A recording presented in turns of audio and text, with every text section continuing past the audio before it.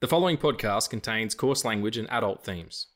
This week on the show, Thwip Thwip, post-Astor Theatre Spider-Thon, we're shooting webs and getting sticky, talking the Sam Raimi OG web-crawling trilogy in the first of 4 Legacy of the Spider-Man episodes. My name's Reegs. And I'm Eddie. And this is the Film Addicts podcast.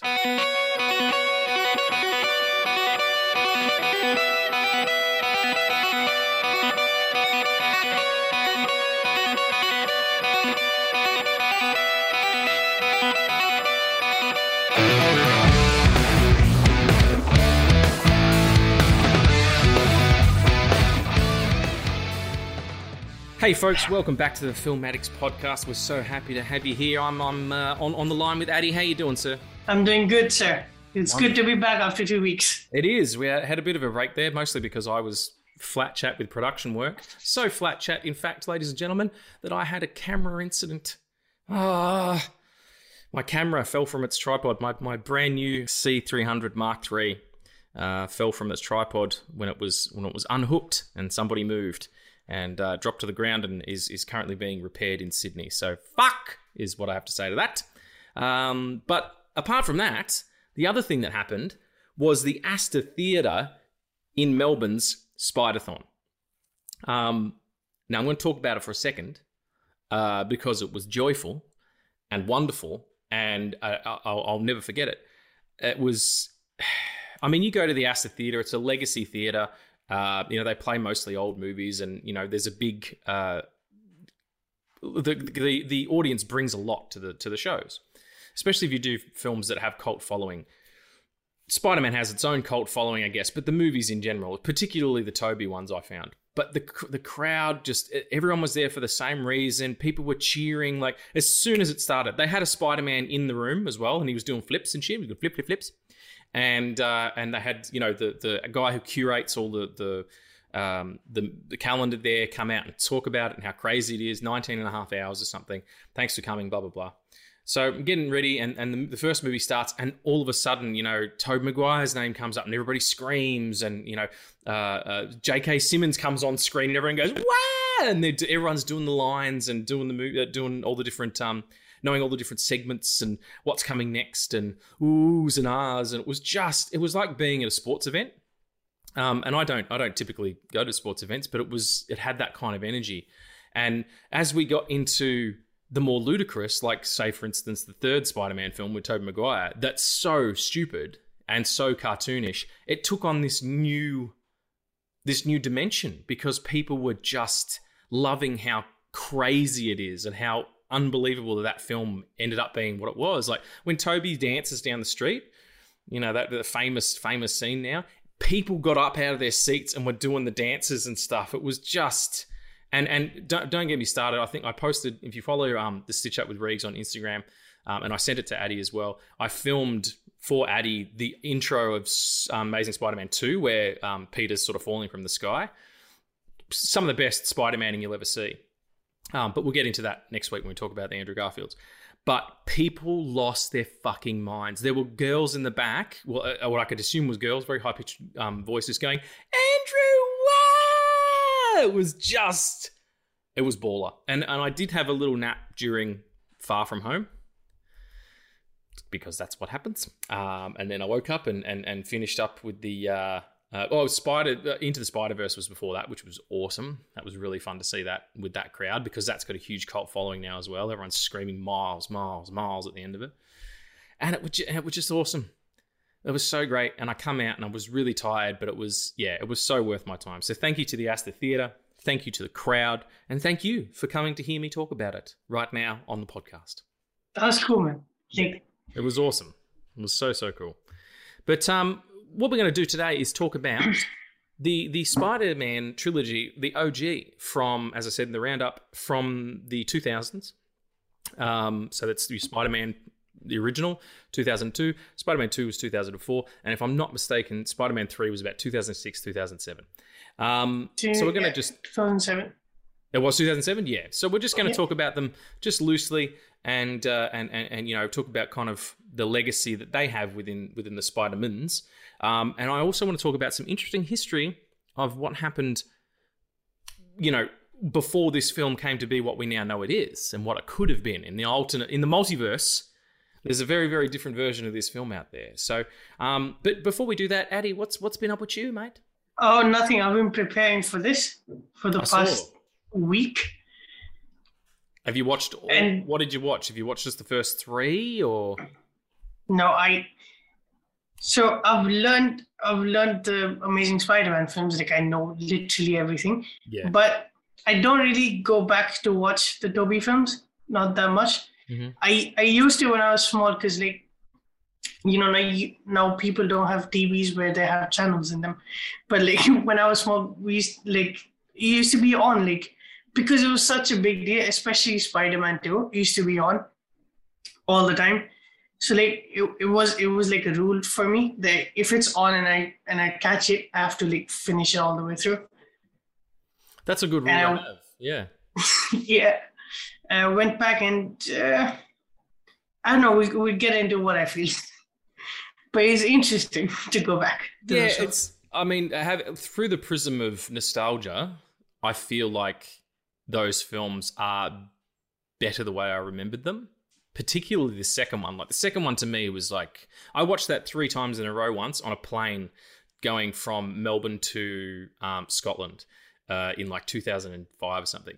And it was just on. And I was just I will stuff it. I'm here for 10 hours anyway. So I just watched it 3. And it's particularly the set pieces and the train chase, and Alfred Molina's awesome in it and stuff. But some of I struggle with some of it performance-wise. I struggle with some of its cartoonishness, and I struggle with the acting, particularly from Tobey, because he is so gosh Willikers kind of thing. I like my Andrew Garfield broody kind of Spider-Man, but maybe that's just me. But anyway, before we get into those 3 films, the Tobey films that we're going to have a little chat about, shall we do a quick nerd news, because there's some interesting shit that's happened. Yeah, let's do a snippet of nerd news. Let's do a small, we'll call it a sliver or a slicky, just a segment like an orange. Normally you get an entire nerd news orange. Today, it's just a sliver. You've finished a game of sport and you're just having that and a Gatorade. What am I talking about? Here's the news then.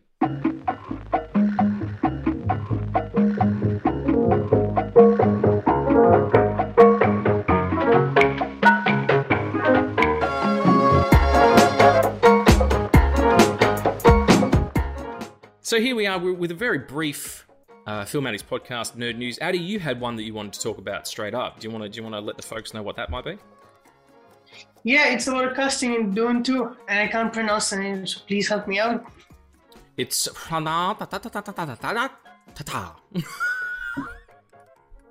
I don't know. She's the person from No Time to Die. No Time to Die. Here we go. Let me find out. Now, it wasn't Ana de Armas. Leah Seydoux. I don't know. Diox. I think that X is probably pronounced as a Z. But her name's Leah anyway, and she was she played Madeline in No Way Home. No Way Home. Spider-Man on the Brain. No Time to Die. So there you go. That's her name. Yeah, thank you so much. And she's been cast in Dune Part 2. I fucking didn't help at all. If anything, I made it worse. So yeah, she's in Dune number 2. As Lady Margot. Yeah, that's interesting. I don't recall that character. Yeah, we probably don't know the character because we haven't read the books. Yeah, but I've seen the David Lynch picture, so I assume that she's in that in some capacity. But maybe I'm just getting confused. Well, that's cool. I mean, I think they're going the route of giving Denis Villeneuve his trilogy, so he might be pulling characters from books 2 and 3. Yeah. Because the part 1 was half of book 1. Okay. So, yeah, I'm just interested because there's so much going on. I love how we got a cast of Dune Part 1 and then most of them just died. All the A-listers. Yeah. And then we're getting another cast just like that. Mm. Yeah, so I'm kind of scared but also excited. You're scared and excited. Sorry. That's the best place to be for movies, I find. Well, that's super cool. That movie's kicking off. It's starting to shoot. I think it's at the end of next month or middle of this month. Soon, anyway. Middle of next month. Yeah. Right on. Okay, so the next piece of news that I thought was quite interesting was something that just popped up on my feed today. Legendary film composer John Williams is looking at retiring after Indiana Jones 5. Currently untitled, just Indiana Jones 5. And you know what? He's fucking earned it. He has. Yeah. To be completely honest, I think it was your story that I saw it on. Yeah. Or somebody else's story. And I have to say, and you can kill me for it, but I have to say, I did not know he was alive.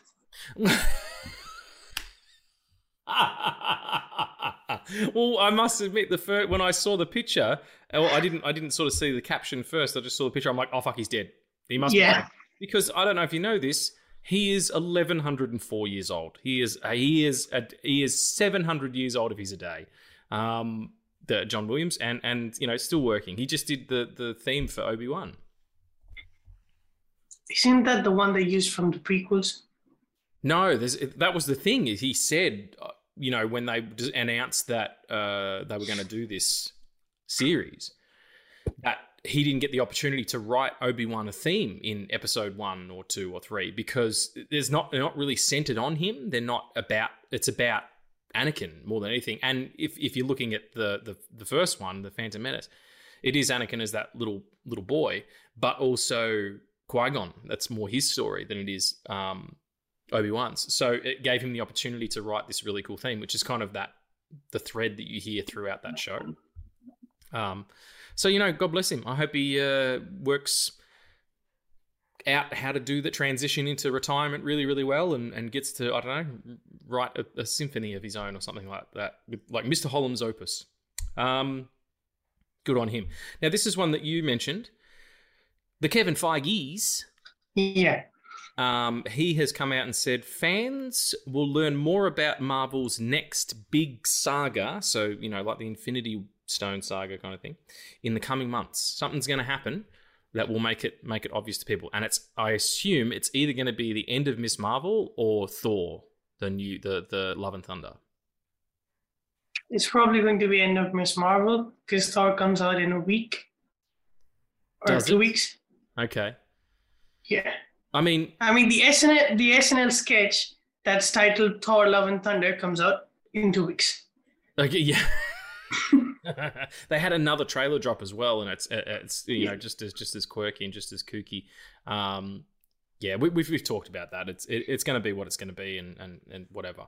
But it'll be interesting to see. I mean, I like we've talked about before. It's either going to be something to do with fighting Skrulls or Kree, or it's got to be cosmic in some nature. And then you've got to think about what Doctor Strange Multiverse of Madness set up, which is currently streaming on Disney Plus now. Dropped yesterday, I think. I'm interested to see how all these threads are going to get tied together.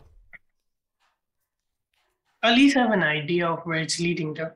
Not necessarily seeing how it's going to bleed in, just knowing that something out there is going to make sense.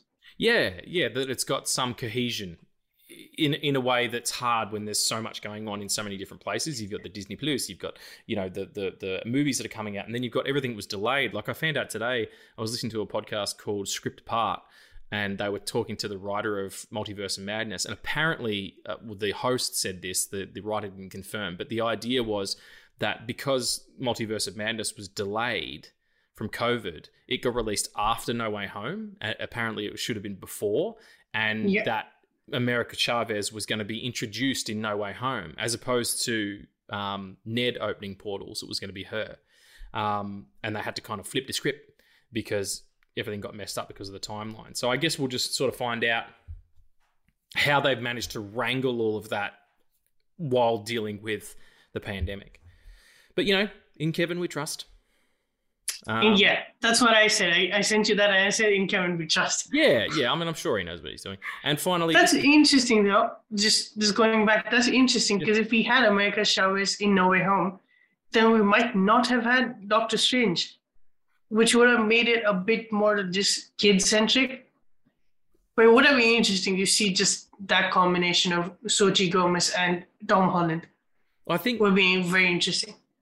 I think they probably would have had Strange in some capacity, even just at the beginning of the first act, to set the spell in motion, and then had her come on and do that last little bit or whatever. Because you got to remember, Doctor Strange is missing for a huge portion of that film. He gets trapped above the Grand Canyon, stuck in that, geometry square thing. So, yeah, you're probably right.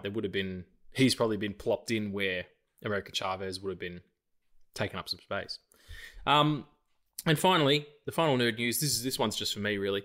Australian director Leigh Whannell, who's responsible for the creation of the Saw franchise. He also directed a fucking baller film the year before last, which was a retelling of The Invisible Man, with Elizabeth Moss. Really wonderful film, and another great film called Upgrade as well. If you get a chance to see that, it's really cool. He's my understanding, and I spoke to the cinematographer of Invisible Man, and a film that got made here in Melbourne that they're shooting a sequel at the moment called The Dry. The cinematographer that is on Instagram, and I messaged him to say that The Dry was probably one of the most beautiful films I'd ever seen shot. It was an Eric Bana Australian set murder mystery, and he was saying thanks, and I'm like, hey, are you working with Lee again on Wolfman, which is what he was going to be doing with Blumhouse, and Ryan Gosling was cast and stuff. And he said, yeah, we're working on the script at the moment. That was like a year ago at least, or a little bit more, and now it seems that perhaps that'll be on the back burner because Leigh Whannell is in talks to write and direct Universal's The Green Hornet and Kato film, which is, characters that spun out of they're pop culture characters. The Green Hornet is actually the great-great-grandson of the Lone Ranger, but made popular in the 60s by being in the Batman and Robin Adam West, Burt Ward series, and Bruce Lee played Kato. But it looks like they're trying to reboot that, and I'm fucking here for it. If it's Leigh Whannell, I'm sold. Outstanding. So that's the nerd news for the day. Shall we get into the Spider-Man? Let's swing in. Let's swing into New York City now. Let's swing in. We're going through the caverns of buildings to be sticking on walls and, eating cookies and being a fucking nuisance, as Tobey Maguire is in a lot of that, and beating up our best mates. So what I would like to hear first is, because, my previous with these films is, the first one came out in 2002. I was a year into film school. And, I was a huge Spider-Man fan, huge comic book fan, like such a massive nerd. Still hot though. Fucking, just hot. Being hot Regs back in 2002. You're still hot, man. What the fuck? You're still hot. I do. I've got, much sort of older man kind of hot vibes going on now. Got the salt and pepper coming in. I could play Mr. Fantastic. Yes. Oh, yes, dude. Right, Kevin? I know you're listening, mate. Give me a ring. I mean, John Krasinski's great and everything, but he's tall. So, anyway, regardless of how hot I was in 2002. So ludicrous. I love it. It was fucking huge. Like this movie, the first movie that came out, it was batshit. Like it was the biggest thing to happen since, 89 Batman film. It was the biggest movie ever. It opened at $100 million opening weekend, which no film had ever done before. Went on to become the highest grossing film of all time until it was bumped off by, I think it was the second Pirates of the Caribbean movie a few years later. But, everyone had Spider-Man fever. And I spoke to the manager at the Astor the other night, and she was there. She brought her son, and they were watching. The first film was an original 35mm print, so it was amazing to see it in that proper 2:3:5 ratio, and just outstanding. And she was saying she grew up with these films because she was young when they came out, and now her son gets to see it the way that she saw it, and blah blah blah. So it's got a real, like I said before, real nostalgia point for people who are my age, but for someone like yourself, who you said before, your Spider-Man movies are the Garfield pictures, which is, great. And when we get into that, I'll explain why I agree with you next week. But what is your feeling about these original ones? I'm really, really interested to hear what your take is. So again, I've read like a few Spider-Man comics now, but it's something like I would describe Spider-Man, because this is Legacy of Spider-Man. This is part 1. Of 4. And of 4. Oh, we're going to have a good time. But wait, yeah. I'm so excited. I would describe it as like most people describe Star Wars, is that, or at least like my generation when they describe Star Wars, that they were born into a world where Star Wars already existed. So it's a mythology that, or like, it's a thing that already existed, had a fan base. I wasn't born in 2002. And this is the part of the podcast where I tell Addy to go fuck himself. That's exactly why I brought it up, because I wanted to hear it. Am I really... Hang on a second. It's 2002. So I was 20 when you were born. That's whack. That's whack. Yeah. That's crazy. So this really is an Obi-Wan and Anakin kind of... Does that mean you're going to turn evil and I'm going to cut you? No! Because I'm not on board for that. I don't want to go to Mustafar. It looks hot as shit. I don't like the heat. I'm Celtic. I like the cool air. My natural colour is pale blue. And I don't want to then have a fight with you and then you rake me across coals or whatever happened in Obi-Wan. Yeah, we'll have an episode on that. But anyway. Yeah, for sure. Anyway, sorry, keep going about the Spider-Mans. Yeah. So, I know I've said that I fell in love with superheroes because of the X-Men, and that will always stay the case. But I think I've always been a fan of Spider-Man. It's like, it's hard to describe, but it's so true.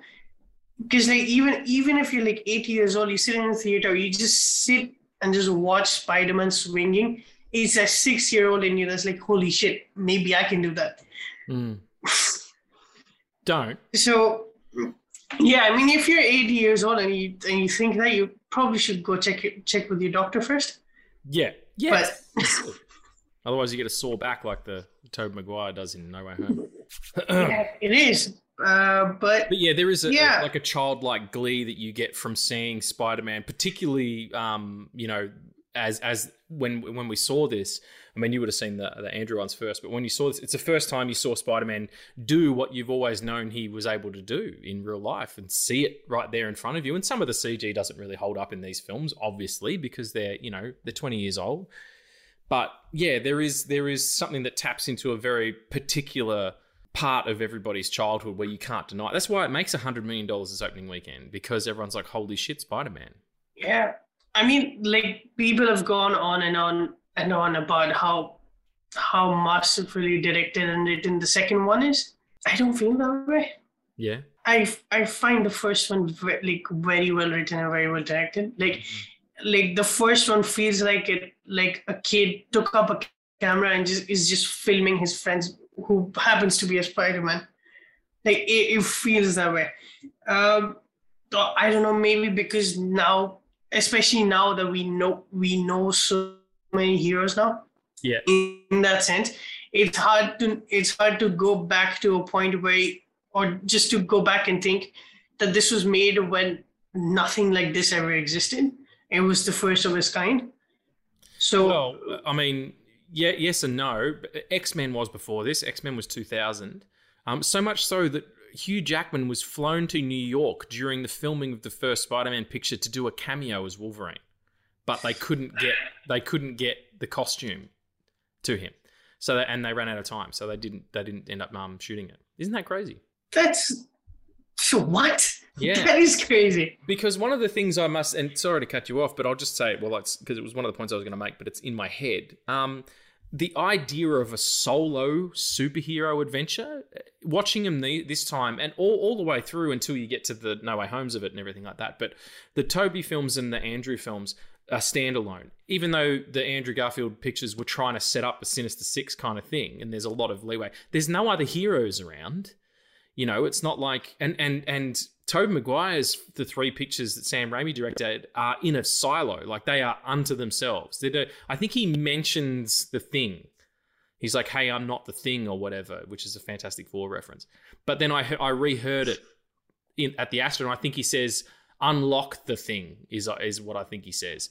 But anyway, regardless of that, talking about Fantastic Fours or not, it was so fucking refreshing to see a solo adventure in 3 parts or whatever it is, you know, or 2 parts if it was the Andrew one, to not have it bogged down with, because, you know, the first Tom Holland movie is so bogged down with MCU stuff. Like, if you hadn't seen Civil War, it's hard to pick up what's going on at the beginning of that film.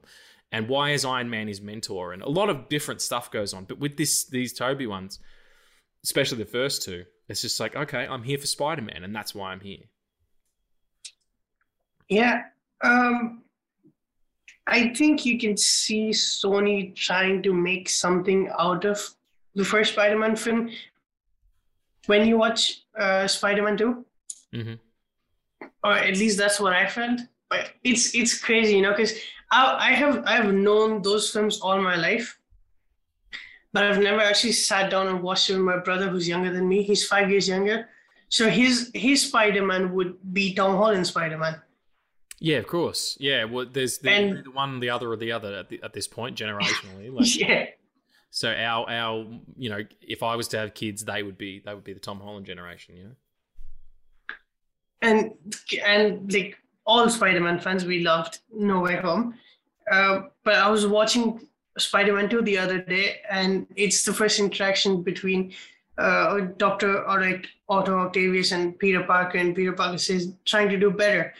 And I knew that the reference was there in No Way Home, but my brother didn't. And he pointed it out. He's like, oh, that's what he says in that movie. I was like, that's like, irrespective of everyone, irrespective of what people feel about those films, there is that connection with this character that's existed. And it's just pure love. Like, when someone points that out, it's not that, oh shit, I have to do this and that to figure that out. It's pure feeling. Yep. Yeah, I understand. Yeah, no, I totally get it. And I think the callbacks and stuff they do in No Way Home is a good way to have everybody kind of catch up and go, okay, well, this is where we are now. And then it's funny because, and we'll talk about that movie in like 4 weeks when we get round to the MCU Spider-Man films, but just to make a point about it now real quick, Toby, Andrew, and Tom all in that film together and bringing the villains in from the different places. What it did was not only get everybody, like service everybody really well and tell everybody everything you think about your Spider-Man is valid. If your favorite's Toby, it was at the Astor the other night. Some people was Toby, some people were Andrew, some people were Tom, some people were, you know, Miles. You find your likes, your favorites in there because of not only where you are generationally, but where you get to with that film, No Way Home. And at the end of it, you go, oh, that's right. Actually, I do really like those ones. That's the one that's for me. That's the story that spoke the loudest. You know, I love the Toby films. They've aged a little bit too much for me. They date really badly.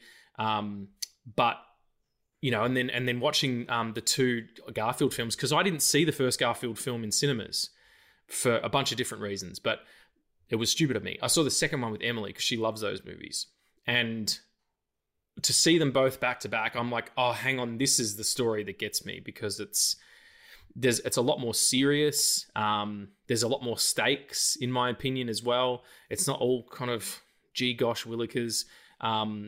The acting's much better, and also the Spider-Manning, the CG Spider-Manning rivals any other that's been done. You know, Spider-Verse doesn't count because it's animated, but even the current Tom Holland pictures, you know, that, like you said, the opening 2-minute shot of Amazing Spider-Man 2, where he drops down and you see the rippling of the costume and stuff, unmatched.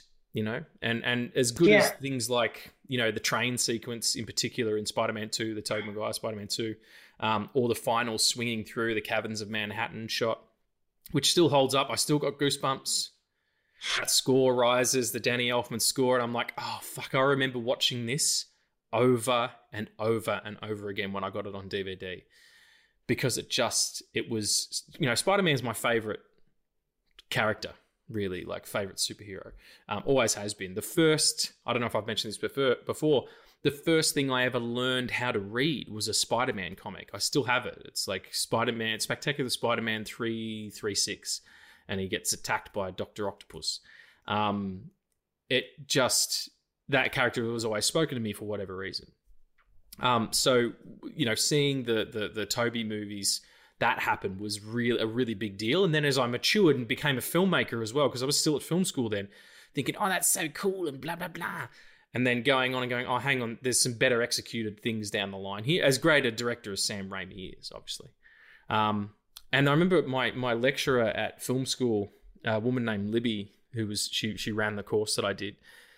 We were talking about the film coming out, and she goes, it's fucking bullshit. I'm like, what are you talking about? She's like, why are his web shooters organic? Why do they come out of his wrists? And they made a good joke about it in No Way Home. But I was like, oh, I don't know, just conserving the story. Fact is, in the original script and in some of the original scenes, it was mechanical.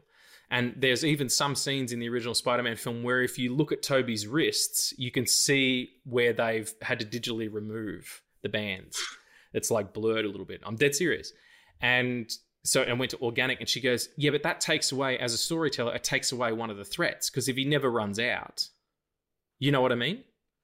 Yeah. And that's a holdover from the James Cameron scriptment that he wrote, where it was that. And Spider-Man had to replenish himself the way that the Flash does when the Flash has to eat heaps because he burns calories. Spider-Man has to replenish proteins because he's fucking whipping it at everybody's face, and other stuff. But so it was interesting to sort of see what they changed and how you can kind of some things you can forgive, like that kind of thing. But the portrayal of Peter is something I have a particular problem with in Tobey Maguire. Well, I do too, but just going back to the web shooter point, I get your point, and that Spider-Man has always had web shooters, right? They've always been something that he built. There was a period of time in the comics when they did go to organic web shooters around about the time these films came out, but then switched back to the other ones. And I like the idea of the him building them, like in Amazing Spider-Man. I think that's cool. I think it works just for the Raimi films. There's no like direct connection to like Oscorp. Like Harry is his best friend, sort of. Like he's not really his best friend. He's an asshole. They're kind of in competition with each other, and like on set as well. Apparently, James Franco, who's like legendarily a fucking monster and an asshole, so we won't talk about him much, but he's not a very good actor, and he's not very good in these films, particularly the third one where he's fucking, he's supposed to have amnesia and he's playing it like regarding fucking Henry. People who've seen Regarding Henry will understand what I mean by that. He, like on set during making the first film, he was constantly making fun of Tobey Maguire apparently looking like a frog. I just did air quotes because I don't think that's true. Tobey Maguire's a good looking enough dude, and Tobey was like really pissed off, and it actually created quite a bit of derision between them on set, which I guess works in the end for them because they've got to be antagonistic towards each other at some point. Yeah, true, but also like having Willem Dafoe in a Spider-Man film. Oh, like how do you pull that? Big Willie style. Willem Dafoe is he's the shit in those movies. In the first movie, he is fucking outstanding. I can't say enough about Willem. I love him. Like I was watching the first one, and while watching, I was like, oh shit, I don't think that in this film I like Spider-Man. Like they were cutting from Willem doing his like the mirror scene to Peter like walking down the street or something. I don't remember, but I was like, fuck that! I just want to see him. Yeah, he's so good. He's amazing. Like he does. It's like such a weird thing that they had like they had the whole goblin suit with the mask and shit. And like it took 20 years for them to figure out they're willing to fucking pull off a goblin without the goblin shit. Very true. The first mask, there's a test screening thing of the first mask that was like, it was rubber with some animatronic inside. But yeah, they went with the more sort of Power Rangey kind of slick design for whatever reason. I'm not really sure why. But I'll tell you this much. So William Dafoe gets the role of Green Goblin, right? The other people in contention were Nicolas Cage, John Malkovich, who would be touted as possibly playing the Vulture if Toby and Sam Raimi went on to do Spider-Man 4, which was, they spent $100 million on Spider-Man 4 that never got made. They had scripts done, they had costumes, they had all this stuff done. Also, Bill Paxton, R.I.P., Mel Gibson, John Travolta, Brad Dourif, and Robert De Niro were all sort of asked to do it. Billy Crudup, who plays the Flash's dad in Justice League and also played Dr. Manhattan in the Zack Snyder Dr. Manhattan film, he was in it, but he dropped out because the production decided that he was a little bit too young to actually play Norman Osborn. And then De Niro, Mel Gibson, and Travolta all turned down the role themselves. Even De Niro was considered at one point for Dr. Otto Octavius, because in the original screenplay for the first film there were two villains. It was going to be Otto and Norman Osborn. Oh, that would have been fun. How about them apples? Yeah, right. But we kind of got that film anyway. 20 years on. A lot of it is, well, I mean, we can get into it. Do you mind if I just talk a little bit of the history about the first film? Sure, go on. And go on with the James Cameron stuff, because I have something I want to say there. Okay, all right, cool. Well, yeah, so, I was interested to hear sort of where you came from as a fan of Spider-Man and where these kind of sit for you, but I think it is a little bit before your time, and they do date a lot. So, right, so the story goes, hang on one second. I'm just going to get the information that I have aside me here. So the story goes that at one point, Cannon, the production house who made really B-grade action movies in the 80s and stuff with Chuck Norris and shit, they owned the rights in the 80s. And they, tried to get it made for, a really small amount of money, unsuccessfully. It was 1985, and Goldwyn and Globus, the heads of Cannon Films, bought the rights to make it. But they thought of it as more of like a monster movie as opposed to like a superhero movie, and it ended up being more of like a kind of a horror picture, which is a bit crazy. In fact, Toby Hooper, who directed Poltergeist and Texas Chainsaw Massacre, was considered to direct, and the possible casting of Tom Cruise as Peter Parker, Bob Hoskins as Dr. Ock, Stan Lee as J. Jonah Jameson, and either Lauren Bacall or fucking Katharine Hepburn as Aunt May. This project was scrapped after the box office failure of Cannon's Superman 4: A Quest for Peace in 1987. So after that happened, James Cameron gets the call, and he'd made Titanic at that point, and he was in production on True Lies, what's the film? Just Arnold Schwarzenegger film, which is really good and still hasn't got a DVD release. But so he gets hired to write this treatment, and there's a whole bunch of legalese and shit that I won't go into about who owned the rights and blah blah blah, and it ended up at Sony, but a lot of backwards and forthing. But James Cameron's script, right? You can read it. It's a scriptment, so like half script, half treatment. It's got a lot of dialogue in there. There's actual scenes written out, but then there's also just like breakdowns of action and things like that. It's like a 47-page script. You can find it. I found it. It's on the internet. We'll put a link in the description on YouTube, and you can look for it yourself. It's fucking crazy. But the casting for that, being the situation that we're in at that particular period of time, Leo DiCaprio was being looked at for Spider-Man. An actress named Nikki Cox, who I believe was on either Saved by the Bell or one of those teen programs in the 90s. She's like beautiful redhead. She was going to be Jane. Kevin Spacey as Norman Osborn, Green Goblin. Michael Douglas as J. Jonah Jameson. Again, Katharine Hepburn as May Parker. Michael Biehn as Sandman. Michael Biehn being the Reese from the Terminator picture. And Lance Hendrickson, who was in a bunch of shit. He was in the Aliens picture and whatnot. He was going to be Electro, and Arnold Schwarzenegger again as Otto Octavius. And so in this script, it's like it kind of starts and he's already Spider-Man. There's no origin story. It would have happened within the opening credits, and he's just like suspended on a building upside down, and it just starts with his voiceover, and it's him being kind of a dick. Actually, he's a bit of an asshole towards people and thinking he's a bit better than everybody. It also included, it's laden with profanity, not the script that I read, but the original sort of draft that I think they did. And also it had, Addy, a sexy scene in which Spider-Man and Mary Jane fuck on the Brooklyn Bridge. Where's that movie? That's a porn parody if I've ever heard it, you know? Yeah. That's the one that got the creators of The Boys inspired. That's the script. Oh yeah. I haven't seen the new episode yet, so I'm assuming it's pretty damn sexy. Yeah. It's so that was, the James Cameron of it all. That got, turned around when the rights went to Sony. And, they also considered David Fincher.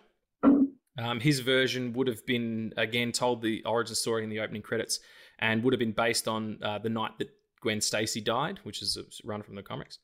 And Christopher Columbus was also offered the directing chair, but he opted to make the first Harry Potter picture instead. So good on him. Yeah, and also Leo passed on it. There was a whole bunch of stuff that kind of happened that didn't let that happen. But then along came a director, Sam Raimi, coming out of independent horror pictures, had made Darkman with Liam Neeson, which was sort of a superhero movie. He also lobbied hard to be the director of Batman, the 1989 version that Tim Burton ended up directing. And, they're like, okay, we're going to give this guy a shot. And he's even said, lifelong Spider-Man fan, had a mural painted on his bedroom wall of Spider-Man, and he just got it. Like, he just got the comic book tone. He had the sense of humor for it. He understood visually how to translate Spider-Man's movements from static imagery in the comics, these amazing poses that, the human body can never get into, just purely because our joints don't go that way, and how to turn that into fluid movement. The first real big fight scene in that first picture, where he's at the Unity Day festival where Macy Gray's playing. Remember Macy Gray? Wonder what happened to her. Just out there being a Spider-Man villain, apparently. That's like the blending of practical stunt work and CG was still paramount. I think there's so much less of that now. John Dykstra, the special effects supervisor, was very keen on keeping that kind of going from one to the other seamlessly between shots. So you've got to give it up for its technical prowess, if nothing else. Although it has dated, I will admit. I wouldn't say it's dated. I wouldn't say that. Like, I've recently seen them, and the CG holds up pretty well. Yeah. On the big screen, not as much. There's some stuff that's kind of just a little bit flat looking or a little bit robotic looking. Like the suit? Yeah, the suit in particular, because it's got the webbing, that's not actually part of the suit. It's kind of raised. It looks like, It's like there's the suit and then there's the cage above the suit. Yeah, that's a really good way to put it, actually. Yeah, and that's cool and whatnot. But some of the stuff, it just looks a little bit flat. But and it happens as you go further along in the movies. Like the third film is, I must say, I've got a better appreciation for that film now because of seeing it with that audience and because it is so ludicrous. Like I said, people dancing in the stalls and doing lines and just laughing at how fucking insane it is, especially when he's emo Spider-Man and he's like, the idea of that is he becomes almost a drug addict, right? That's not light. At one point, he slaps Mary Jane across the face. Like, he doesn't mean to. He's getting into a fight with those guys in the nightclub that Mary Jane works at, and she tries to stop him, and he hits her. That's pretty fucking dark shit. And to make it him like this, oh, I'm a baby man who likes eating cookies and drinking milk. No, you're a guy who goes out there and fucks and does spider cocaine and, you know, uses his powers for ill, you know, that kind of thing. But some of the CG, like, getting back to that point, is you struggle in that. You know, even the Venom stuff, especially now that we've seen a Venom picture, which isn't much better, to be honest, but you can kind of see what they were trying to go for. And Topher Grace, are you killing me? That guy's about as threatening as a fucking wet fart. It's just like, what? Yeah, I don't know about him. But I do appreciate it more now, that film. The one that got me the most, though, during the Spider-Thon, and I haven't seen it in years. I rewatched the OG one with Emily a few months ago, because she hadn't seen it, because she doesn't like Tobey Maguire. And that's fine. I don't particularly like Tobey Maguire either. I don't think he's a very good actor. I think he does well enough in this role, and he's also really good in No Way Home. I think he's you know, obviously a better actor now than he was then. But I also know he's kind of a piece of shit in real life. So I've seen Molly's Game, like I know what's up. And, you know, the Pussy Posse, his group of the young dudes he used to hang out with, which was like him and Kevin Dillon and was it Kevin Dillon? One of the guys from Entourage, Leo, David Blaine. Like, they had this kind of crew that was called, you know, Pussy Posse, and they would just go out and cause havoc and just be, you know, rich, rude, young white guys. So I struggle with that, you know. So they were the real life inspiration for the Entourage? Is that what you're trying to say? Well, the real life inspiration for Entourage is Mark Wahlberg and his entourage of dudes. You know, there was a real turtle and everything. I don't mean a real turtle as in like the animal, the real turtle. If you know Entourage, yeah. It'd be funny if it was okay, wait a second. Pitch. If it was a TV show that was about Mark Wahlberg having adventures with an actual turtle, 50% better show. Yeah. You know, Mark and the Tortoise, I would watch. But yeah, so I struggle to divorce myself from, you know, the it's the same way I can't watch Will Smith movies anymore. Like, I can't separate the person from the art. Sometimes you can't do that because they are in conflict with everything that you hold like your own values around, like not being a fucking cocaine addled piece of shit or slapping people on television, you know, like it just doesn't work for me. But looking at them like in this light and having watched them, particularly the second one like structurally is really, really great. Like, it's got a great act structure and you know, the beats of action are just where you want them to be. And there's a lot of kind of, you know, Otto Octavius is the most sympathetic villain because he's kind of made a monster by his own, you know, trying to be better. He's kind of makes himself a monster and then is kind of warped by like the tentacles in that movie have a life of their own. Like, it's just particularly the hospital scene where they attack everybody. And they talk to him, and it's really cool and creepy and very much more in the horror vein, or at least in the creepy horror vein, the way that Sam Raimi does so well. So there is a lot going on, but the acting in these pictures and the dialogue in particular, especially the second one, which was written by the guys who created Smallville, is so, like, it's like they read a comic book and then synthesized like up 100% and made it sound so hokey and so difficult to hear. Like, some of it pangs really hard, and, you know, especially Mary Jane and Peter interacting, they're like babies. They're like children talking to each other. You know, there's a lot of like, oh, you know, a lot of that kind of guff going on. And it bugged me. Like, I want my relationships to ring true, if nothing else.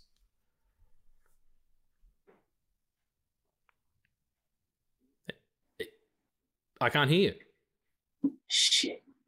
Oh, no, I can now. You said shit. Addy done a swore. Everyone, Addy done a swore. People are going to cancel the podcast subscription. Do people subscribe to us? I don't know. Do you? No, you just have to listen. Yeah. That's all you have to do. Yeah, that's did I disappear for a second there? Yeah, no, you went to say something and then it was just like, I missed it. Oh, because you completely disappeared for me. Did I? I'm here. It is dark here though. But No, yeah, like just talking Zoom about- shut down. Maybe. I don't know. No, we're all right. We're fine. I think anyway. Yeah, it should be cool. But yeah, I was talking about the sort of the acting in general. William Dafoe's killing it, like, because he knows what he's doing. In fact, I don't know how he didn't put on weight during this picture for all the fucking scenery that he's eating. It's just outrageous how he is. And Alfred Molina is the same in the second one. The third one's kind of whatever because the villains don't do anything. But, you know, those first two, the villains are why you're there. It's kind of like the original Batman movies. Yeah, I mean, like, just the mirror scene. You know, I'm a Lord of the Rings fan. Like, I will die for Lord of the Rings. Oh, you know, And did I the tell you mirrors- that the Asta's doing a run through of like Yeah, amazing. I saw Go on. that. And I saw that. And I was like, I'm so jealous now. Pretty great. If there's ever a reason to come to Melbourne, shit. Yeah. Well, like the mirror scene, it's so like Smeagol talking to Gollum in the second Lord of the Rings film, It's absolutely and yeah. it's absolutely that, right? And I was watching it, I was like, holy shit! He even took the fucking expressions that Gollum makes while talking to him, like. And you watch the two of those scenes, and you're like, shit. But Willem Dafoe is so good in that film. Like, I don't care about Peter as much as I do about just him trying to be like I think it's right after he's gone from the Thanksgiving dinner when he figures out that Peter Parker is Spider-Man. Yeah. And he goes to his house, and then Harry comes to check on him, and he hugs Harry, and it's Norman Osborn trying to be trying to get better and trying to like get away from this goblin that's still inside of him. Mm. It's so good because you don't see it, but you feel it. Yeah. It's mind blowing that they have him in a Power Ranger suit, man.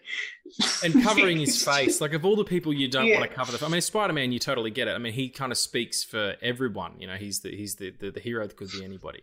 You know, it's like in the little middle section where it's like, you know, it might be a woman kind of thing. Where you know, Xena's in there going, "Guy with 8 legs sounds kind of hot." Like, whatever you're into, lady. Like, kink shame nobody. But yeah, having your main villain as expressive as Willem Dafoe is, you know, and there's that meme that's gone round about how when he discovers that he's being kicked out of Oscorp, that he goes through, you know, this 9 stages of dealing with the situation, whatever it is. But that scene where he's in front of the mirror, and he's switching between the two, like at first it starts off as him like hearing the voice, then he turns around, looks in the mirror, and he's talking to himself, and then they don't, like, they're cutting back and forth at first, and then they don't do a cut. And he's like, he's in like the pose, he's got the weird shoulder action going on, kind of like a some sort of big cat, you know, a predator. Not the predator from the movie Predator, but like a lion, how the lion's kind of shoulders slink. And he's like standing there and got weird posture. And then he throws the glass and stands up straight. And he's back to being, you know, the meek Norman Osborn again, talking to this insane version of himself. And then back again. And it just cuts back and forth between 2 headshots, one in the mirror, one not. Once that scene finished, there was a massive round of applause. Because it really is a remarkable performance in what is such a goofy movie. And it gave him the opportunity to do some real villain shit. Whereas being in latex is one thing, but being literally covered from head to toe in green, what I can only describe as mech suit, I guess. Like that's a lot of hard work. Alfred Molina just had to have, you know, CG arms attached to him. So, but I think Well, there weren't CG, were there? a lot At of the least time they were in practical. Spider-Man 2. I mean, there's, you know, some of them were CG, but there's a lot of practical work going on there too. Particularly when they're like in the frame, like in a close up with Alfred Molina, and they've sort of come in from either side, like raptors, you know. But yeah, I feel like the first film does suffer a little bit in that you don't get the opportunity for William Dafoe to William Dafoe, because he, like you said, he does all his own stunts. He's a really physical dude. He's a really fit guy. Just Yeah, I mean, his performance stood out to me and to the crowd. And the other best actor in those movies is J.K. Simmons. Like, he knows why he's there. He totally gets it. He has got a ham sandwich in his pocket that he doesn't want anyone to know about. That's how crazy his performance is. It's just, and when he came on as well, it was everyone going losing their shit. And his beats of comedy, particularly the first two, but even the third one where he's on medication to keep his heart down, and she's like, Betty Brant's got the buzzing machine, and he keeps like, trying to be really calm and everything. Just picture perfect. That's why they couldn't recast him. That's why that character. Yeah, that's why. Yeah, he's not in Amazing Spider-Man 1 and 2. He ruined it for everybody. And then they're like, well, fuck it, just bring him back. Like, it doesn't matter. They're the ones that really stand out. Absolutely. And there's it's a very goofy character, and he's there for just comic relief, and that's it. But there's also a layer to him where Goblin attacks the Daily Bugle, where he doesn't know who Peter Parker is. And he gets him by the throat. He gets J. Jonah Jameson by the throat, and he's like, "Who gives you the picture of the Spider-Man?" J. Jonah Jameson is a fucking asshole. You could say it's Peter Parker, but he doesn't. Yeah, he says that it comes in the mail. Yeah, he's a good dude. Like behind all that fake ass hair and mustache and assholery, this is a good dude. Yeah, there absolutely is. He's got integrity. I do like the part where he's like, here, print this photo or whatever, and says it to Robbie Robertson, the wonderful Bill Nunn, R.I.P. And he's like, print that one, Spider-Man, hero or menace, whatever. And Peter's like, you can't say that, Mr. Jameson. It's slander. And he goes, no, it's not. I resent that. Slander spoken in print. It's libel. Like, fucking swish. Just, it's a good screenplay, the first one. David Koepp, I don't like the voiceover guff. Like, hey, I'm Spider-Man. Do you really want to know? My life is not for the faint of heart. Like, would you fucking shut up, you baby? Like, give me a break. You're like, oh, Mary Jane, bloody fucking blah. It's all a little much, to be perfectly honest. I actually kind of like that.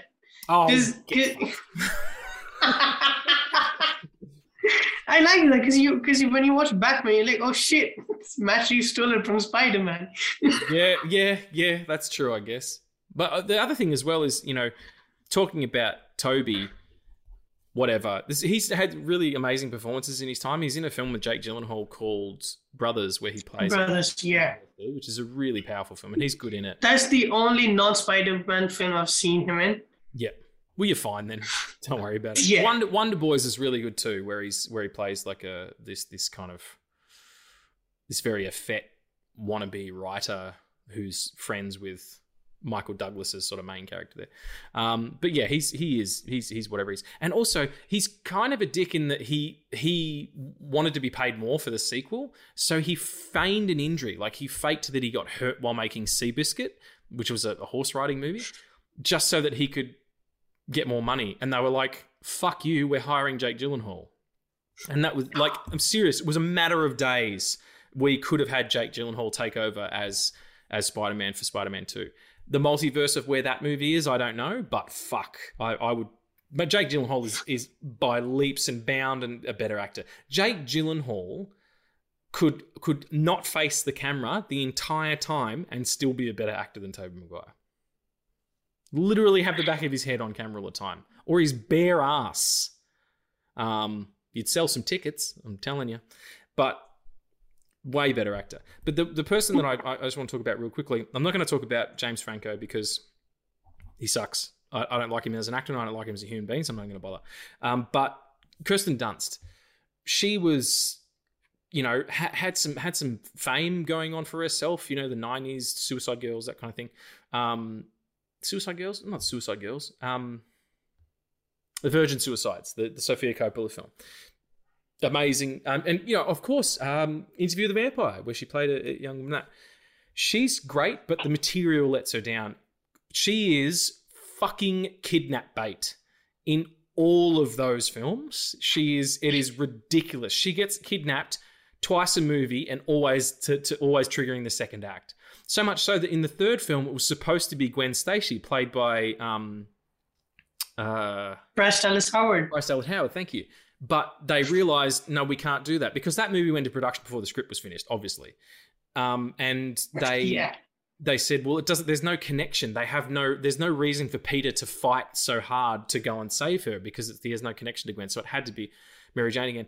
And Sam Raimi had to apologize. He's like, I'm sorry, you have to scream a lot again. Like that's all she does. It's really. Whereas if you look at the more recent ones, and again, storytelling is the same as anything. It evolves. You get better at it, and people in general, and also society starts to understand things better and put people in places where they should be. They shouldn't be damsels. They should be ass kickers. Look at Zendaya's performance. Totally whoop ass. And Gwen, she never becomes a victim until that last film, and it's not. And she's the one who says, like, in Amazing Spider-Man 2, when Goblin turns up, the Harry Osborn Goblin, he's like, what are you doing here? You can't be here right now, whatever. And she's like, hey, I fucking chose this, and you just shut up. Like, you don't get to decide who I am and what I do. Whereas those original ones, she's kind of uncertain. She does a really good job with it, except for what the fuck in the third film. And I was laughing like a goddamn hyena from Lion King. When Harry gets amnesia, it's true. I was. That caught me off guard so hard, man. It's good, man. That's how I describe it. Oh god, yeah, that's my favorite joke. Thank you. I was cackling like Whoopi Goldberg, and in like Harry gets amnesia. Whatever, single rarest neurological condition on the planet, basically. But anyway, it's a comic book movie. And he's like, oh, Mary Jane calls it because, Spider-Man's Spider-Man and I've lost my job because I suck at being on Broadway or whatever it is. And they go over and he's like, oh, you want to get some food together. And they're making a fun omelette together. And then they start dancing to Do the Twist. I'm sorry. I like old music, absolutely. Heaps of the stuff I listen to is pre-1980, it's 50s, 60s, 70s, even 40s stuff. I love sort of, speakeasy kind of jazz music and all the hip hop I listen to is from the early 90s and stuff. I don't listen to a lot of current music. So even if they were, let's say 2004 when the movie came out, even if they are in their early 20s at that particular period of time, maybe they're listening to Pearl Jam or Nirvana, or if you want something more fun, like maybe No Doubt, or, something like that. They're not going to be listening to Do the Twist. Oh, let's get together and listen to music that came out, fucking however long. Like, let's listen to music our grandparents listened to, basically. I just don't buy it. And they do stupid dances, and he spills the omelette, and I'm like, oh, what a waste. Yeah. What? Capsicums are expensive these days. I'll tell you that much. Capsicums have always been expensive. Yeah, capsicums are rich people's food, that's for sure. That's capsicums, caviar, and Dom Perignon. That's what they have. And raisins, apparently. Raisins, yeah. You'll hear a lot of hip-hop acts rapping about raisins because they're so expensive, Yeah. I want to put... It's true. Yeah. I want to point out one thing. Are we just accepting the fact that Sam Raimi made a blonde play a redhead and a redhead play a blonde? Well, I don't know if you know about Sam, but he fucking weird. No, I don't know. I guess you're right. You're probably right.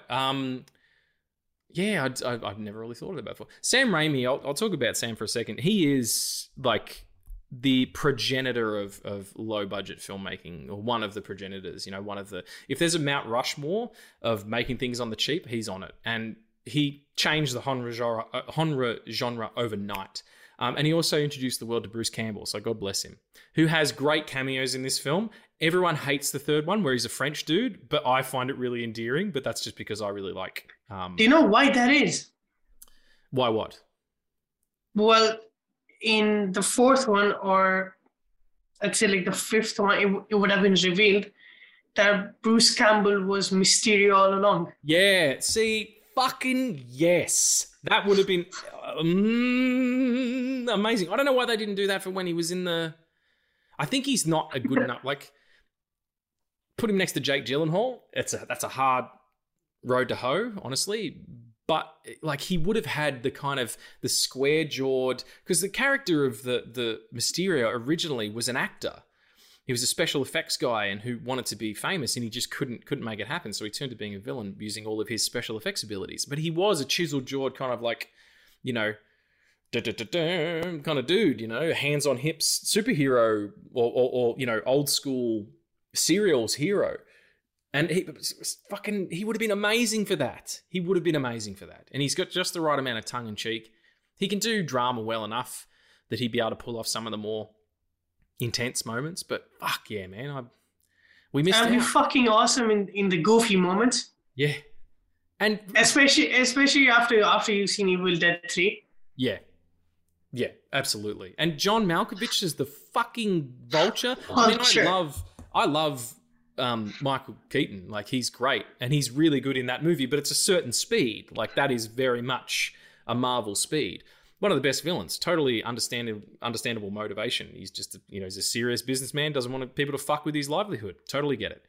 John Malkovich being really John Malkovich and playing the Vulture would have been interesting, especially if it had a flitted between, because in the comics and in the TV series, the animated series, he takes a potion to make himself younger. So if they did some cool, like, flitting between him and maybe a young, at the time could have been like Benedict Cumberbatch or something, like a 19-year-old Benedict Cumberbatch, you know, and he was like transforming between one and the other, becoming old and young and old and young. That would have been really interesting too. I've got a pitch. Okay, you don't need to put your hand up. It's not class. He just put his hand up. It's so funny. I just got out of class, man. Yes, like 30 Annie, minutes. Yes, come up to the blackboard, please. No, that's not how you spell abstemious. Stop drawing penises. Go back to your seat. That's what you would do. Don't pretend it isn't. He took me back to Superbad, where it's the opening and it's just Jonathan's character just drawing penis all over his fucking notebook. No, I wasn't that. Sorry. What were you going to say? Yeah. Pitch? Yeah, I've got a pitch. Okay. So Sony now, or like 5 years from now, makes a Vulture film with Michael Keaton, but it's the whole serum thing where he takes it to, you know, de-age himself or something, or make himself young. Mm-hmm. And so Vulture is played by John Malkovich, but when he takes a serum, he's played by Michael Keaton. But they're the same age. In fact, okay. Michael Keaton's probably older. So if anything... Oh, is he? Okay. The only thing that happens in that situation is the dude's head gets smaller. Like, so instead of having a 5 head, like Rihanna, the guy salutes like this, you know, he's just got a normal shaped head. So I don't know. I don't know if that would work. I was thinking like a younger. You could even go John Malkovich to fucking, you know, Timothy Chalamet. That'd be pretty funny. But then again, I want him in everything. So I think the general consensus is between the two of us, as far as Spider-Man goes, this is probably, it's very of its time, and it probably misses the mark under a more modern context. Yes? So looking at it with yes. Yeah. It's very cartoony. It's very bright. There's not a lot of contrast. There's some very easy performance. That was my... Yes. Sorry to cut you off there. No, you go. What were you going to say? That was my biggest problem with the whole of the trilogy. It's very, very bright. Like, there's no, like, dynamic cinematography there. Like, it's just there. Like, you feel as if each and every... I know that they're doing stuff to make it look like that, but... Like, there's no, like you watch The Amazing Spider-Man, right? And there's shots where he's swinging through New York City, and then there's shots inside the house, and they have a different feel to them. Mm-hmm. When in the Raimi trilogy, when Peter's inside the house talking to Uncle Ben and swinging through New York City, it has the same color palette that just didn't work for me. Does that make sense? Yeah, I get it. There's no tonal shift based on where we are and what information is coming across. Like, you know, the warm and the cool being about character motivation. And also, I don't know who was the DP on. I know Bill Pope was the DP on the second picture. Bill Pope's the cinematographer of The Matrix, and he's amazing. And I think when you say it's not dynamic in terms of its cinematography, what you mean is the color and contrast and yes. Light and dark, that kind of thing. Tone and texture, as I've talked about before. Like the actual shot choices and angle work and lens choices and stuff. If you think about something like that huge train fight in the middle of the second one, or even the fight between Sandman, and Peter in the third one, where Peter's got the black suit on, there is a lot of really interesting stuff going on there, like in terms of where you are in space, and you can follow everything as well. Everything kind of knits together. It's really well edited. Sam Raimi has a tendency to hire two directors and have them both work on the cut at the same time and then kind of blend the best of the two. So you really do get a well executed picture, but the way that it looks is very, very flat, very glossy. The way that the Marvel films look now, they all kind of have a uniformity to them that is just about, okay, let's put lights here, lights here, lights here, and make sure everyone can see everything. Whereas, I'm not 100% sure that Mark Webb is as competent a director as the people who have directed the pictures either side of him. I don't know, but whoever was working as his DP, I'm gonna look it up, and whoever was working on his special effects crew, particularly for the first film, absolutely understood how to make things more dynamic and more drama to just the visual landscape of what goes on, even so much so that the suit looks completely different, and it's got a real different feel to it, whereas Toby's one is it was made to be easily animated, if you understand what I'm meaning. Yeah. The cinematographer for The Amazing Spider-Man was John Schwartzman. Yeah, and who was he's a director of photography on Pearl Harbor, Armageddon. Well, we won't we'll forgive him for that. Oh yeah, Jurassic World. I love Armageddon. Fuck you for saying that. No, Armageddon rules. Armageddon rules the score, man. It is so huge and dumb. I love it. So good. I watched that, we had a movie marathon here sometimes when me and Emily have a day off together. And we watched that it was that and Air Force One. And something else that I forget. Air Force One's another big, stupid 90s action movie. And she liked it so much, she wants to, if we ever get a new cat, now that Splodgy's passed on, she wants to name one of them Air Force One. Our cat. We're going to have three. We're going to have Air Force One, Karate. That's a good name for a cat, right? Karate. And Paul.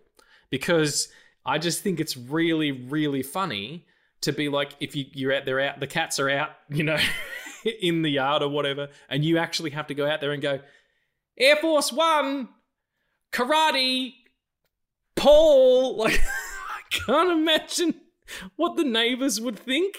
I'd be like, what the fuck's going on over there? Are they calling for someone? Are they saying that they're doing those things? It would make people really confused, and I love it.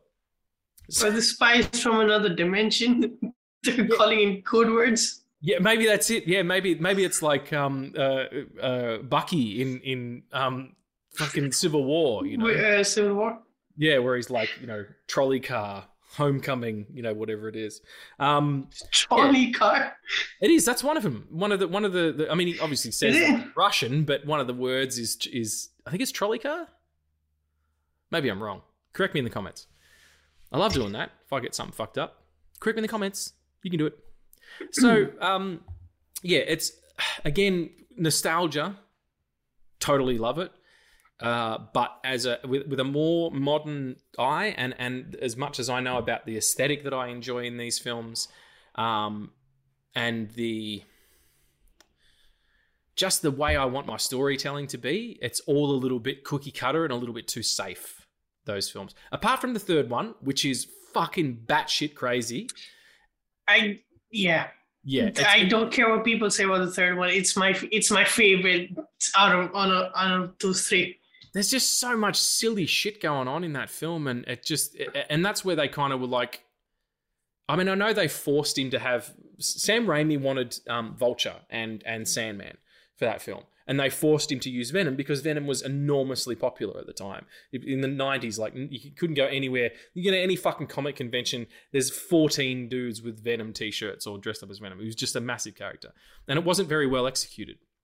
There's also some enormous plot holes in that film. Like, all of a sudden, you know, I know that the symbiote does transfer information from one person to another when it changes bodies, so it makes sense that Topher Grace's Eddie Brock would know who Spider-Man is, but to then go and find Sandman and know all about his life, like, what the fuck? And then the the one that really, really fucking gets me, and I nearly shouted it out because there was a lot of people shouting stuff out.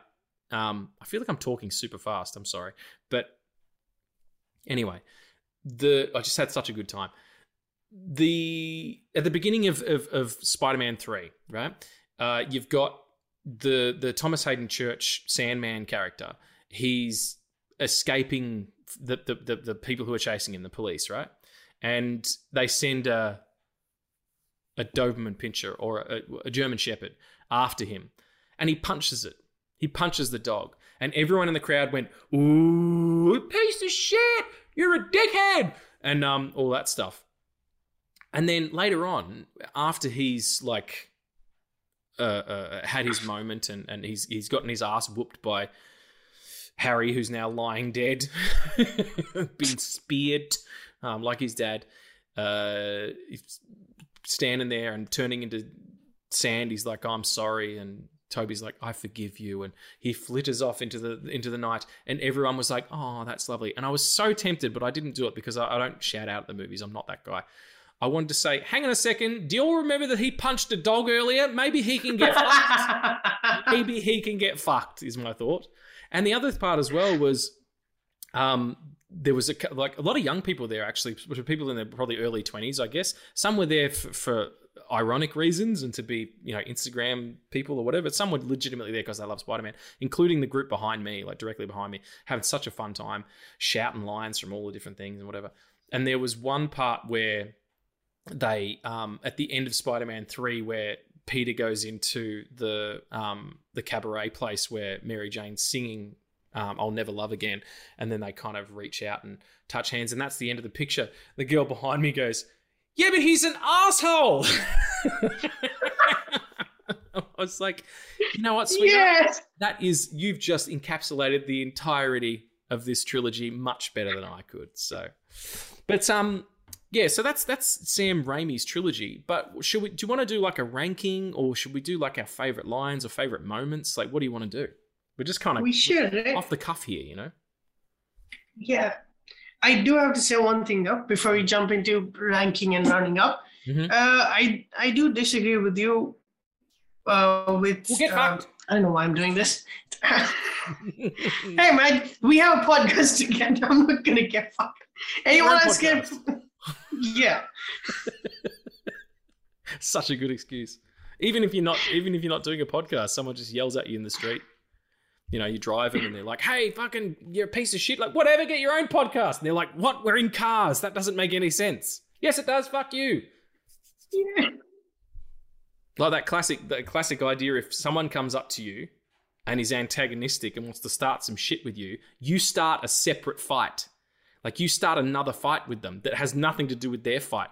Person gets in your face, yeah. "Hey, motherfucker, I thought I saw you looking at my girlfriend. I'll kick your ass." And you go, "Oh, yeah? Well, what about my jacket?" And they're like, "What? My jacket? You borrowed it 2 weeks ago. I didn't say you could keep it. I want my fucking jacket back." And then they think you're insane. And they go away.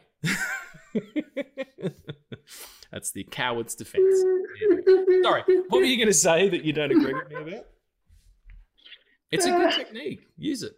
Yeah. I had a dude come up to me. I was standing outside of a pub here in Melbourne called the Esplanade Hotel. And the band I was playing in was doing a gig. And we were standing out the front, and I still smoked at the time. So I was out the front having a cigarette. And this was fucking going on 20 years ago. And a Hummer pulled up, one of those stretch Hummers, and a massive bunch of drunk dudes got out on a Bucks or something like that. And a guy came up to me, like, people pick fights with me a lot. I think I might have mentioned this before. I don't know why. Maybe I have a face that looks like it needs smacking. I'm not really sure. But I do get singled out by nutters, you know, and people who who want to start shit. So anyway, these two dudes come up and stand right in front of me and 3 behind him. So there's 5 guys there. I'm on my own. All my friends are inside. And the guy was like, my friend here thinks he could kick your ass. And I was like, well, your friend's probably right. And he's like, well, you want to start something? I'm like, hey man, I'm a pacifist, all right? No, non-violent. He goes, oh yeah, you know you want to start something? I said, well, look, are you at least going to give me my jacket back? And he was like, what? I said, your friend. If he wants to fight me, can I at least have my jacket back first? And they were all like looking around at each other. I'm like, look, he borrowed it 2 weeks ago. It's my favorite fucking jacket. I wanted it to wear tonight. Would you just give it to me and then we can talk about fighting? And it took about 2 or 3 minutes of me just going insane about this jacket for them to just kind of like, oh yeah, fuck you. And like one of them pushed me and the other one gave me the finger and then they just walked off. And I was like, whoo, well averted, Crazy Reegs. Like, I mean, I could have just like popped in with an uppercut, but there was 5 of them. I would have got trounced. One of them was about 8 foot tall as well. Huge, big fucking... I think it was Kareem Abdul-Jabbar. Basketball joke. Anyway, it's a good defense. That was the point. How do you fight an 8 feet tall dude? So you just run, dude. A lot of dick punching. A lot of punches of the dick. That's what it is. The Cockney cock puncher. And this is where it rolls. Yeah. Just we're back to it again. That's what I do. Well, you grab his balls and you pull it downwards like a slinky. Is that a slinky? Like that. And that's how you win. Ladies, everybody, that's how you win. The scientific fact that if you grab the balls and squeeze them for 10 minutes straight, the man's gonna die. Wow. I wouldn't want to. I mean, that's a long. Yeah. You ever held on to anything for 10 minutes? That's a long time. 30 seconds is a long time to be holding on to somebody else's testicles. Like, even your own, that's you've got to be trying to get somewhere. But if you're doing it to a stranger, that is a commitment in time that I don't have. You know what I'm saying? I don't remember. I saw it in a show where like the boss of the bad guys used to kill people like that. It was like, I'm stealing that, but also never using that. What the fuck show was this? Sounds like something from The Boys, honestly. I don't know. That's wild, man. But yeah, it is a really good practical defense if you don't want to actually have to, fight anybody.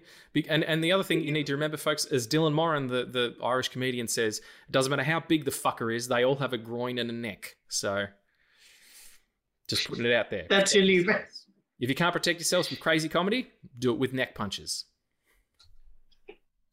Anyway, we were talking about Spider-Man at some point. You were going to say you talked with me about something, and then what was it? Well, you don't fucking remember. Oh no! I'm sorry. Oh no! Yeah. Okay. Okay. Okay. Yeah, I don't agree with you for when you said that Dr. Otto Davis is the most sympathetic villain. Okay. I think it's Sandman. Yeah, I mean, yeah, probably. It just, he has a very particular motivation in his daughter. It's just not played very well because Thomas Hayden Church is a side of roast beef. That guy is amazing. You see his forearms in that movie? My God, he looked like the thing that Rocky punches to get trained in the Rocky film. It's just a huge, big, hulking, Frankenstein-looking motherfucker. Like, not a lot of sympathy garnered there. I don't know. Judging a book by its cover. Judging a book by its sandy cover. Well, should we let's what do you want to do? Do you want to do a ranking of these 3, like top to bottom, or do you want to do some best scenes, best lines kind of thing? Right, let's start with the ranking and then let's do like top 3 scenes or lines, whatever you want. Yeah, that's a good idea. Yeah, cool. All right. Well, for me, number 1, number 3. We'll do number 3 and go up. Yeah, the third one. Okay. Yeah, Spider-Man 3 is at the bottom because I just think it's a lot of stuff. Oh, I know what's yours. It's a lot of stuff in a small... Yeah, of course you do. It's a lot of shit in the same bag and none of it really kind of works. The scenes don't connect together. It's about getting from set piece to set piece as opposed to an organic shift in story based on conflict. And that's what I dig on. I dig on storytelling more than I do on... Even though I do have a much greater appreciation now of it post-Spider-Thon because of how ludicrous it is and because of how much fun it is if you just give it a chance. I still think it's the least effective one. What about you? Oh, okay. And I know what yours is, and mine's just yours flipped. Is it? That's all right. That's why we're a good podcast and buddies, because we don't just always agree with each other. My number 3 is Spider-Man 2. Okay. All right. Explain yourself, sir. I think we just did. Yeah, you kind of did. Yeah, no, it's fine. Yeah. No, I understand. I don't know. I think it's probably the most overhyped of all of them. I think that's what like bothers me the most nowadays with that with that trilogy, is because people are like, oh, this is amazing and that's amazing. I don't really find Spider-Man 2 that amazing, and Spider-Man 2 is just mainly amazing because of its villain, but that goes on for Spider-Man 1 as well. Yeah, that's true. And they do a lot of the heavy lifting, as villains tend to do in these kind of pictures. And Doctor.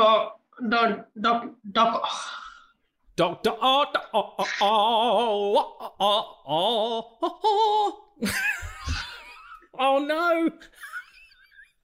It's no longer just silly names. We're singing them now. We're singing the silly names. Oh my God! I was listening to the Book of Mormon all yesterday, so that's obviously what that is. Apologies. Lunacy. Keep going. I just want to clarify. I have no idea what just happened. Neither do I. I have no idea. I just get possessed by these demons sometimes, and they come out in the form of song. Ludicrous. So yeah, okay. Well, that's all right. I understand. Well, in that case, I think we're both agreed that number 2 is number 1. Yes. Yeah. As I said before, classic, great storytelling, has a really great nostalgia button, and it's perfect. It's like Batman Begins. It's perfect. Like it does everything you need it to do in order to be able to tell that story, to be able to tell that character effectively from end to end, from inception to hero at the end of the film. By the way, Batman Begins is one of the best screenplays ever written. Just putting it out there. Perfect 4-act structure. Like, study it. It will teach you more about hero stories and how to tell, how to have everyone have a satisfying arc, how to tell a good villain, all that stuff than any other picture, superhero or otherwise. It's also, again, as I said before, really, really good because it's a standalone. It's just the story about Spider-Man, Wolverine, possible cameo besides. It's great to just follow this and not have all the baggage that you currently have with every superhero property that you watch. Absolutely. And like you said, it doesn't really need a sequel or any other follow-up. It's a very condensed and it's a friendly movie. It is, yeah. It's anyone can jump in. It's a very wholesome. That's the word. It's a very wholesome film. Super wholesome. Yeah. Even more so than the other two. I started the trend of Spider-Man films ending on a, what I say, in a graveyard. Sorry. Yeah. Holy shit. So in that case, my number 1's number 2, just because I think it's visually much more interesting. You're dialed into these characters in a more interesting way. It is really cheesy and cheap in a lot of places, but it has, and also like the conflict of an existential crisis, like he says in No Way Home, being the thing that stops him being able to web and have his powers. Like, that's interesting to me. A hero in crisis is always really interesting. But so that means your number 1 is number 3. And I dig that a lot. I expect nothing less because you're such you skew different than everyone. You subvert the established idea of what is and what isn't, and I adore that about you. Thank you. Just a bit to explain. There's a bit of layer into why I feel like 3 is number 1 for me. Mm-hmm. It's because the first 2 actually have Spider-Man villains in them. The third one has 3 villains of Spider-Man in them. But it's only in the third one that you realize that Peter Parker and Spider-Man's biggest enemy is himself and his ego. Yep. you don't see that in number 1 and number 2 that much. No. Even if it's there, it's very little. But it's like when he goes full emo, it's a meme and all. But that's him. It's not a version of him. That's the thing that Peter hides from everyone that came out. So yeah. Yeah, I totally get it. Totally get it. And perfectly justified reasons. And if you all don't agree with out there, get your own damn podcast. Well, let's go through as well. We'll go from 1 to 3, and we'll do like favorite scene and favorite line. Yeah. Oh, well, you be the firster. Okay. So favorite scene in the first one. It's the upside down pointy nipple kiss. Can we go back to that because it's a good time to continue the conversation that we had? Sure. So when I was watching the first one, I messaged Reeks that Mary Jane kissed Spider-Man without his consent. And what'd you say? Well, I mean, he's Spider-Man. He lets her pull the mask down. He's like, wait. And then he doesn't say anything else. Like, I think we can sort of, if he didn't want it, he'd have webbed her in the face with his web shooters. That's not something else. Okay, listen to me. He didn't drop down. He's hanging. He's hanging upside down, right? All the blood is rushing to his brains, so he can't think properly. And the only thing he has protecting him is the mask. So when she tries to pull the mask, he says, "Wait," because he doesn't want anyone to know that he's Peter Parker inside the mask. Right. Correct. He doesn't say wait so that she can wait and pull half of the mask and kiss him. He says wait because all the blood is rushing to his fucking head. You say, and then he can't do anything, and he can't be kissing him. You see? Okay. You say that, and I understand the point. But he's Spider-Man. There must be some sort of thing where he can hang upside down and it's not an issue. But the other thing, biologically, I think it probably would have been evened out, because if his interest in Mary Jane is anything to go by, and the state that she is currently in, dripping wet in that alley, is anything to go by, I think the fact that all the blood in his head might have been evened out by a huge fucking spider boner that he would have had off camera. You notice you didn't see that part of his body in that shot because he had a fucking... he was harder than Chinese algebra, mate. And I'm telling you, and he had a little bit of a kiss and he whipped himself away and he went home and beat it like it owed him money. Like, that's... I'm telling you. That's how you counteract the spider head full with blood thing, I reckon. This is what we do here. This is every week. We'll get back to erections at some point. Why not? Funny, during the making of that scene, because he was legitimately upside down, Tobey Maguire, in costume, and the rain was coming down, he kept like not being able to breathe because the water was going into his mouth and nose while he was trying to do it. So as iconic as it is, it wasn't the easiest thing to film. Yeah, it was a nightmare. Yeah, understandably. Okay, so sorry, getting back to your favourite line and favourite moment from that one. It's obviously not the spider erection. Yeah, that never actually happened. Yeah, hey, it didn't happen to you, all right? I've decided what had happened for me. Get your own podcast. Did you wear the Spider-Man onesie when you went? No, because it would have been... We were talking last week, I can't remember, folks, if it was off air or if we actually mentioned it in the podcast. I have a Spider-Man onesie that I wear in winter sometimes, but it's not a going out one. Like, in order to go to the bathroom in that, just to have a number one, I have to take it nearly all the way off because the zip doesn't go down far enough. It's like zipped up to the middle of my chest, and then you've got to like step out of it like it's a onesie. So it would have been impractical to say the least for 20 hours. I was just wearing jeans and a Spider-Man t-shirt, and then halfway through I changed into my pajama pants at like 3 a.m. Nice. Good times. Yeah. So favorite scene in the first one is... God. I'm not going with with great power comes great responsibility. It's too easy. Yeah. Also too boring. Yeah. I would say the first one is, my favorite scene is when he beats a Flash. Like in the hallway. When he beats a Flash Thompson. Flash. Oh, okay, right. I was like, when he beats the Flash, I'm like, you're watching the wrong film and universe. Yeah, the flip's a bit much, but Joe Manganiello's bringing it too. Like, he's really great in that, even though he was fucking 48 years old when he made that film or whatever, but supposed to be... No, he wasn't. He's 48 now. He's 52 if he was a day, all right? Let me tell you.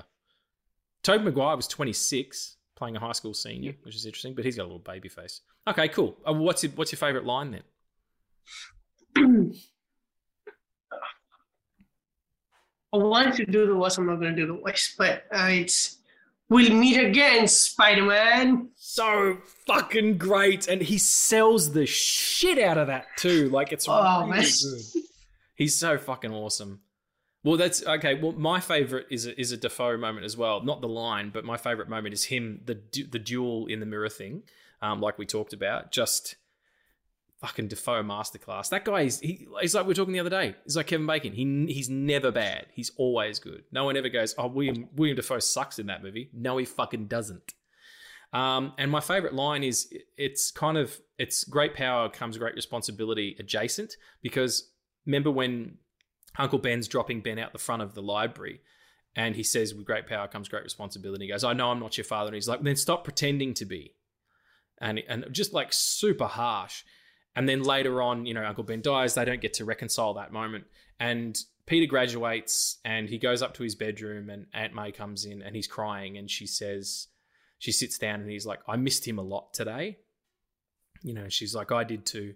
And he's like, "I can't stop thinking about the last time we spoke. He tried to tell me something important and I threw it in his face." Like, that's such a clear motivational turn for that second act to start.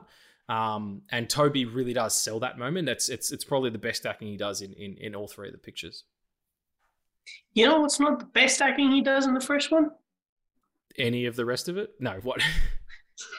When he starts crying. He started crying and I started laughing. Yeah, there was a few chuckles going on at the Astor too, because he blubbers. Like, whereas, Andrew Garfield, he's like screaming, Uncle Ben, someone help, yelling into the night. Just, the primal scream of it all, much more powerful, yeah. Yeah. So what about... So number two? You go first. I'll go first. Okay.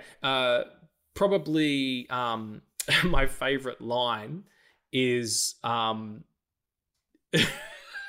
it's so stupid. Earlier in the film, when he meets up with Otto Octavius, he's like, you want to win a woman over, feed her poetry, right? And then he's like trying to half kind of win Mary Jane back, so he's reading this poetry, and then they meet at that gala where Mary Jane is going to now marry J. Jonah Jameson's son, who would end up becoming the werewolf in the Werewolf by Night, but that's beside the point. They're at this thing, and she's like, "I can't keep doing this," and he's like, "I've been reading poetry," and Mary Jane goes, "Whatever that means." Like, that's just beautiful moment. And the highlight of that that picture is the train fight. Like, it's so well choreographed, so well executed between practical and CG on-set camera work and the elevated trains that they actually shot in Chicago, because as far as I understand, New York doesn't have an elevated transit system like that. It's all underground. And just him at the end, saving the day and kind of getting knocked out from the effort of it. And the guy's like, "Geez, look at him. He's just a kid." Yeah, really, really great sort of 5 to 7 minutes of that picture. That's my favorite line. What is? "He's just a kid." Yeah. That's my favorite line. Even though it's Tobey Maguire and the guy's got fucking 5 o'clock shadow at fucking 10 a.m. But yeah, it is pretty powerful. Yeah. If that's your favorite line, what's your favorite moment then? Well, I've got 2 favorite lines, but it's hard. It's really hard not to put the train sequence. It's so great. Right? It's really hard not to put, so I'm not going to do it. That's a good call. it's when he puts on the. My favorite scene would either be when he first like connects with the arms. It's either that or like before that when he's sitting with his wife and Peter and like that conversation is like, I love this kid. Like that. Yeah. They're doing, science talk back and forth or whatever. Yeah. They do have a really sweet relationship, which gets really great payoff in No Way Home for sure. All right. So number 3, you've got to go first because this is your favorite, you complete fucking lunatic. You know what's weird? I actually don't remember any lines from the third one. Well, there you go. Too busy watching all those awesome, spectacular visuals. Yeah. Fuck. I would say it's like, oh god, this is a very bad joke, but I'm gonna make it, and it's my favorite line. It's when it's the all hope is lost moment where Venom and Sandman are kicking the shit out of Peter Parker, and like his mask is all ripped off, and then Harry comes, and Peter says, "Harry, you came." Yes, and then I arrived. Oh, sorry, you meant... I did. I came. I jerked off before I came. I don't want to go into a fight with a huge boner. You know that can be troublesome in an alley, so he's got to knock out that easy one before you fight a Sandman. You know how you do it. Talk about penises an awful lot. We're going to need to change the name of the podcast. Nope. Cool. Well, my favorite scene in the third picture is probably I don't know. Okay, I'll do favorite scene because of its action is the first fight with Sandman after he gets the Venom suit and he just fucking trounces him because it's so much more visceral and violent than it has been before because he's got this symbiote, which is pretty cool. And then my favorite like line, I guess, would be the where he's in the flat, where he's going to his flat, and there's Mr. Dickovich and his beautiful daughter, the beautiful skinny daughter that he's got, and she's like adores Pete, and she's like making him cake and stuff, and he's like, "Oh, I'm so sorry that I yelled at you the other day." And he goes, "It's okay, an orange," and he goes to give him a piece of orange. He's like, "No, thanks. It was nothing to get mad about." And he goes, "It's okay. If you feel bad about it, you could buy me pizza sometime. Today's good." Like, I fucking love that guy so much. There's another one too. I can't remember if it's in that film or if it's in the other one where he's like, kicks open the door and there's Mr. Dickovich sitting with his daughter and the other 3 guys behind him, the fucking Russian dudes or whatever they are. And he's like, "Rent." And the guy, and he goes, "Hi." And he goes, "Hi. What's hi? Can I spend it?" It's so silly and cartoon. That's in the second one. Yeah. Oh, and J. Jonah Jameson's great in that as well. He goes, "Got your wife on the line. She wants to let you know that she lost the checkbook. Thanks for the good news." Like, he's so... Do you want the Chanel or the chintz for the wedding reception? Whichever one's cheaper. Like, he's just, everything that comes out of J.K. Simmons' mouth is fucking gold. Yeah, it's just gold. Yeah. The line in the third one where he's trying to fire Peter Parker because he's not taking like good pictures of Spider-Man. Because Peter Parker is trying to get away from Spider-Man because that makes sense somehow. Sure. But and he's like, "You're fired and get lost" or something. And then Betty Brant calls in and says that the photographer for your son's function is cancelled. And he's like, "Hey, come back! I need you." Yeah, you're rehired. Come back. Yeah, at half the rate or whatever. So good. Well, yeah. So I have my favorite scene left. Do you? I thought you did yours. It doesn't matter. Go ahead. No, that was my favorite line. Okay. How do you I didn't think we get to that. Yeah, go. Fucking jumping all over. Now that I pointed it out, now I forgot. I hit it. It's always the way. It's the way of the Jedi. Fucking don't even get me started on Kenobi. That shit was tight. We'll talk about it at some stage. But yeah, we'll talk about it after the call. God damn it.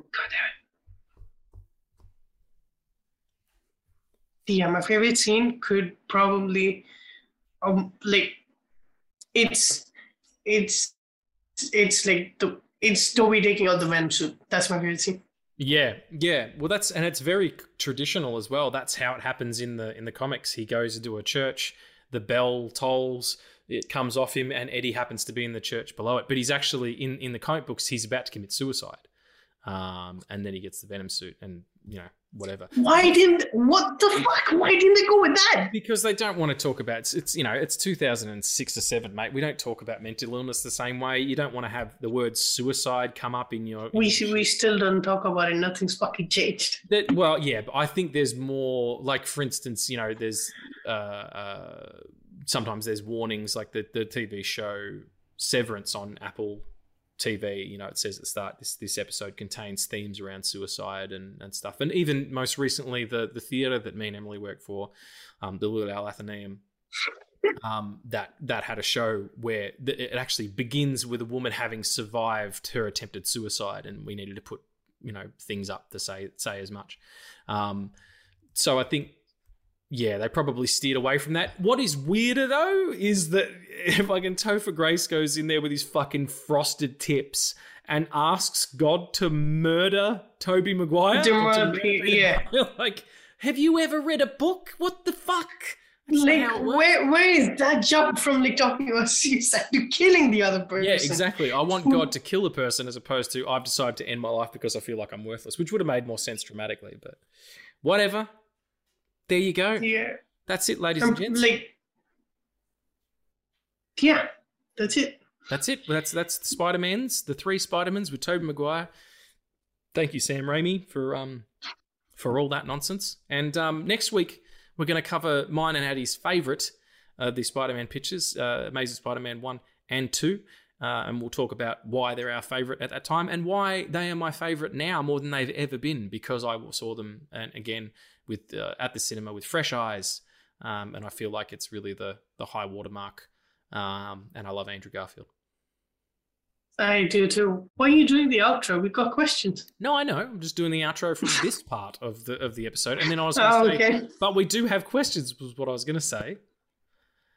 That's the outro to that part of that portion of the show. Now we've got some questions, probably Spider-Man related questions. Are they Spider-Man related? Yeah, I mean that's the theme, right? Spider-Man. Yeah, absolutely. Well, why don't you throw to the theme song and we'll do it.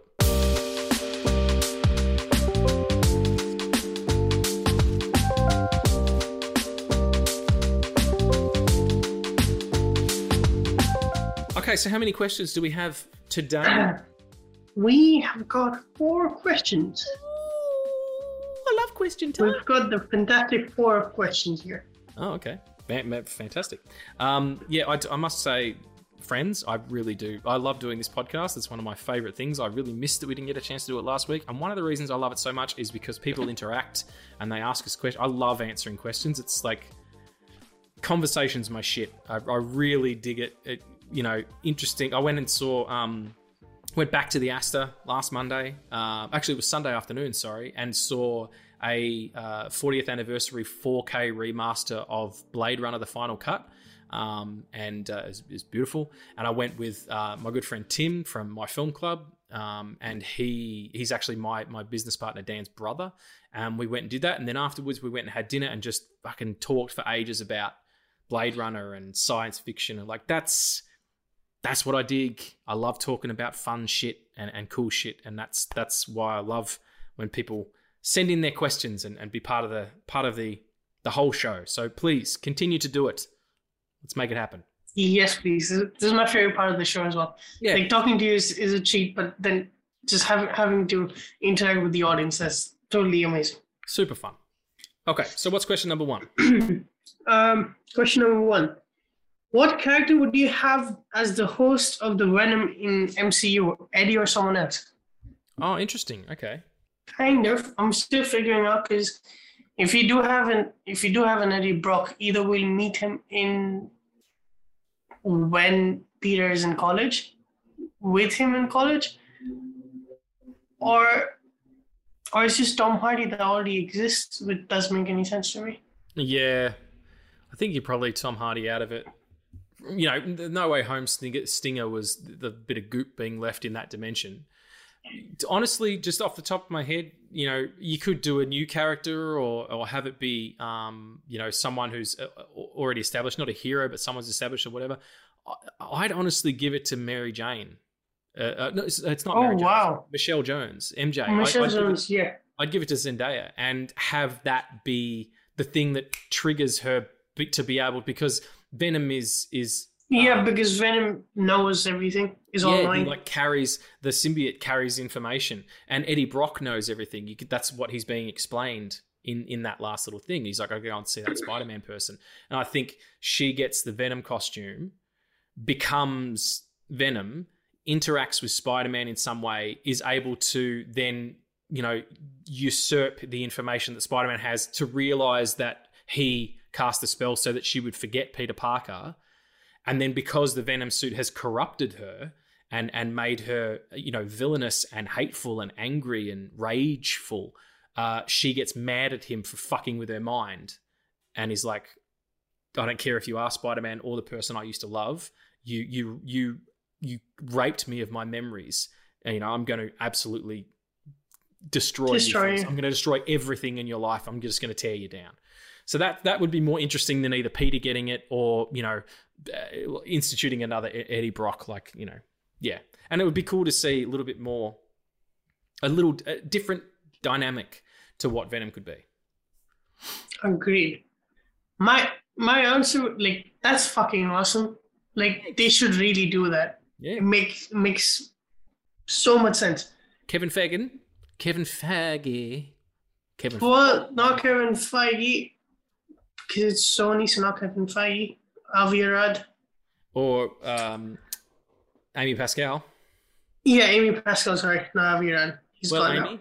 You're named after a company that makes lollies in Australia. But yes, you should absolutely take my idea and give me money.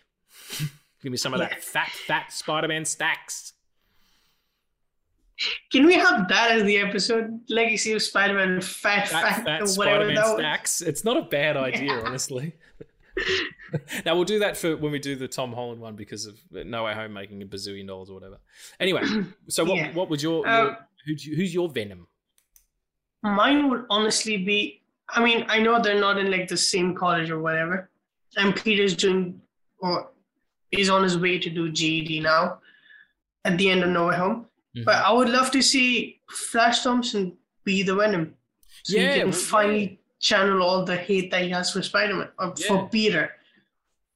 That'd be interesting too, you know, a bit of, like, representation, have a person of color in that role as well. That's you know, a more modern way to tell that story. And an interesting thing as well, like he would all of a sudden be experiencing power he's never understood. It would be a great duality of where, you know, Peter Parker receives this power as a small, meek teenager, superhuman strength.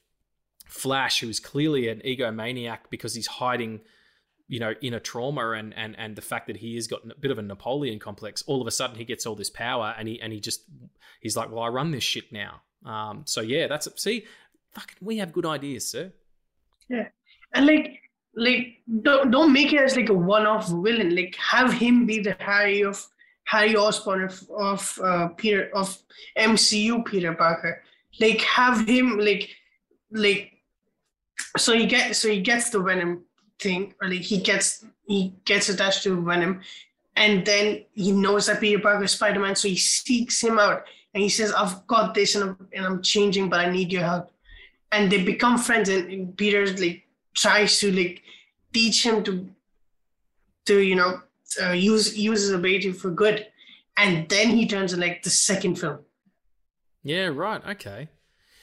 Well, I'll tell you another idea I had. I wrote a treatment for a movie some years ago now called Peter Parker, Agent of S.H.I.E.L.D., wherein instead of him getting bitten by the spider, it was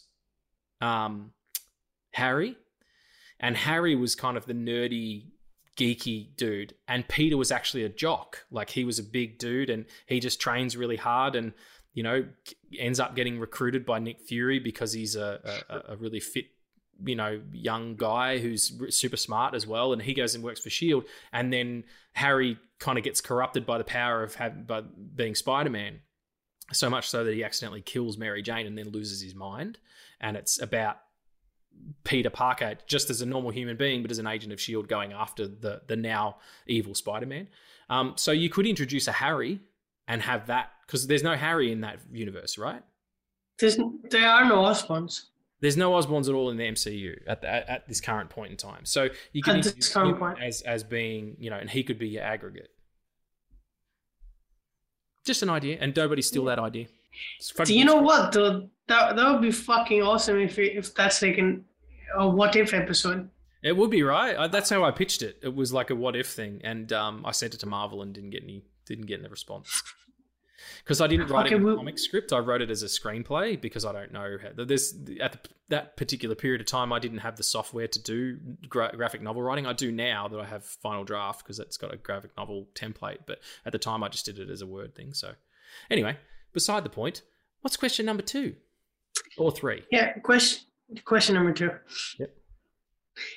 Question number 2 is other actors that would play the role of Spider-Man more successfully. Or Spider-Man successfully. Sorry. I don't know if it's a case. Recast Tobey Maguire.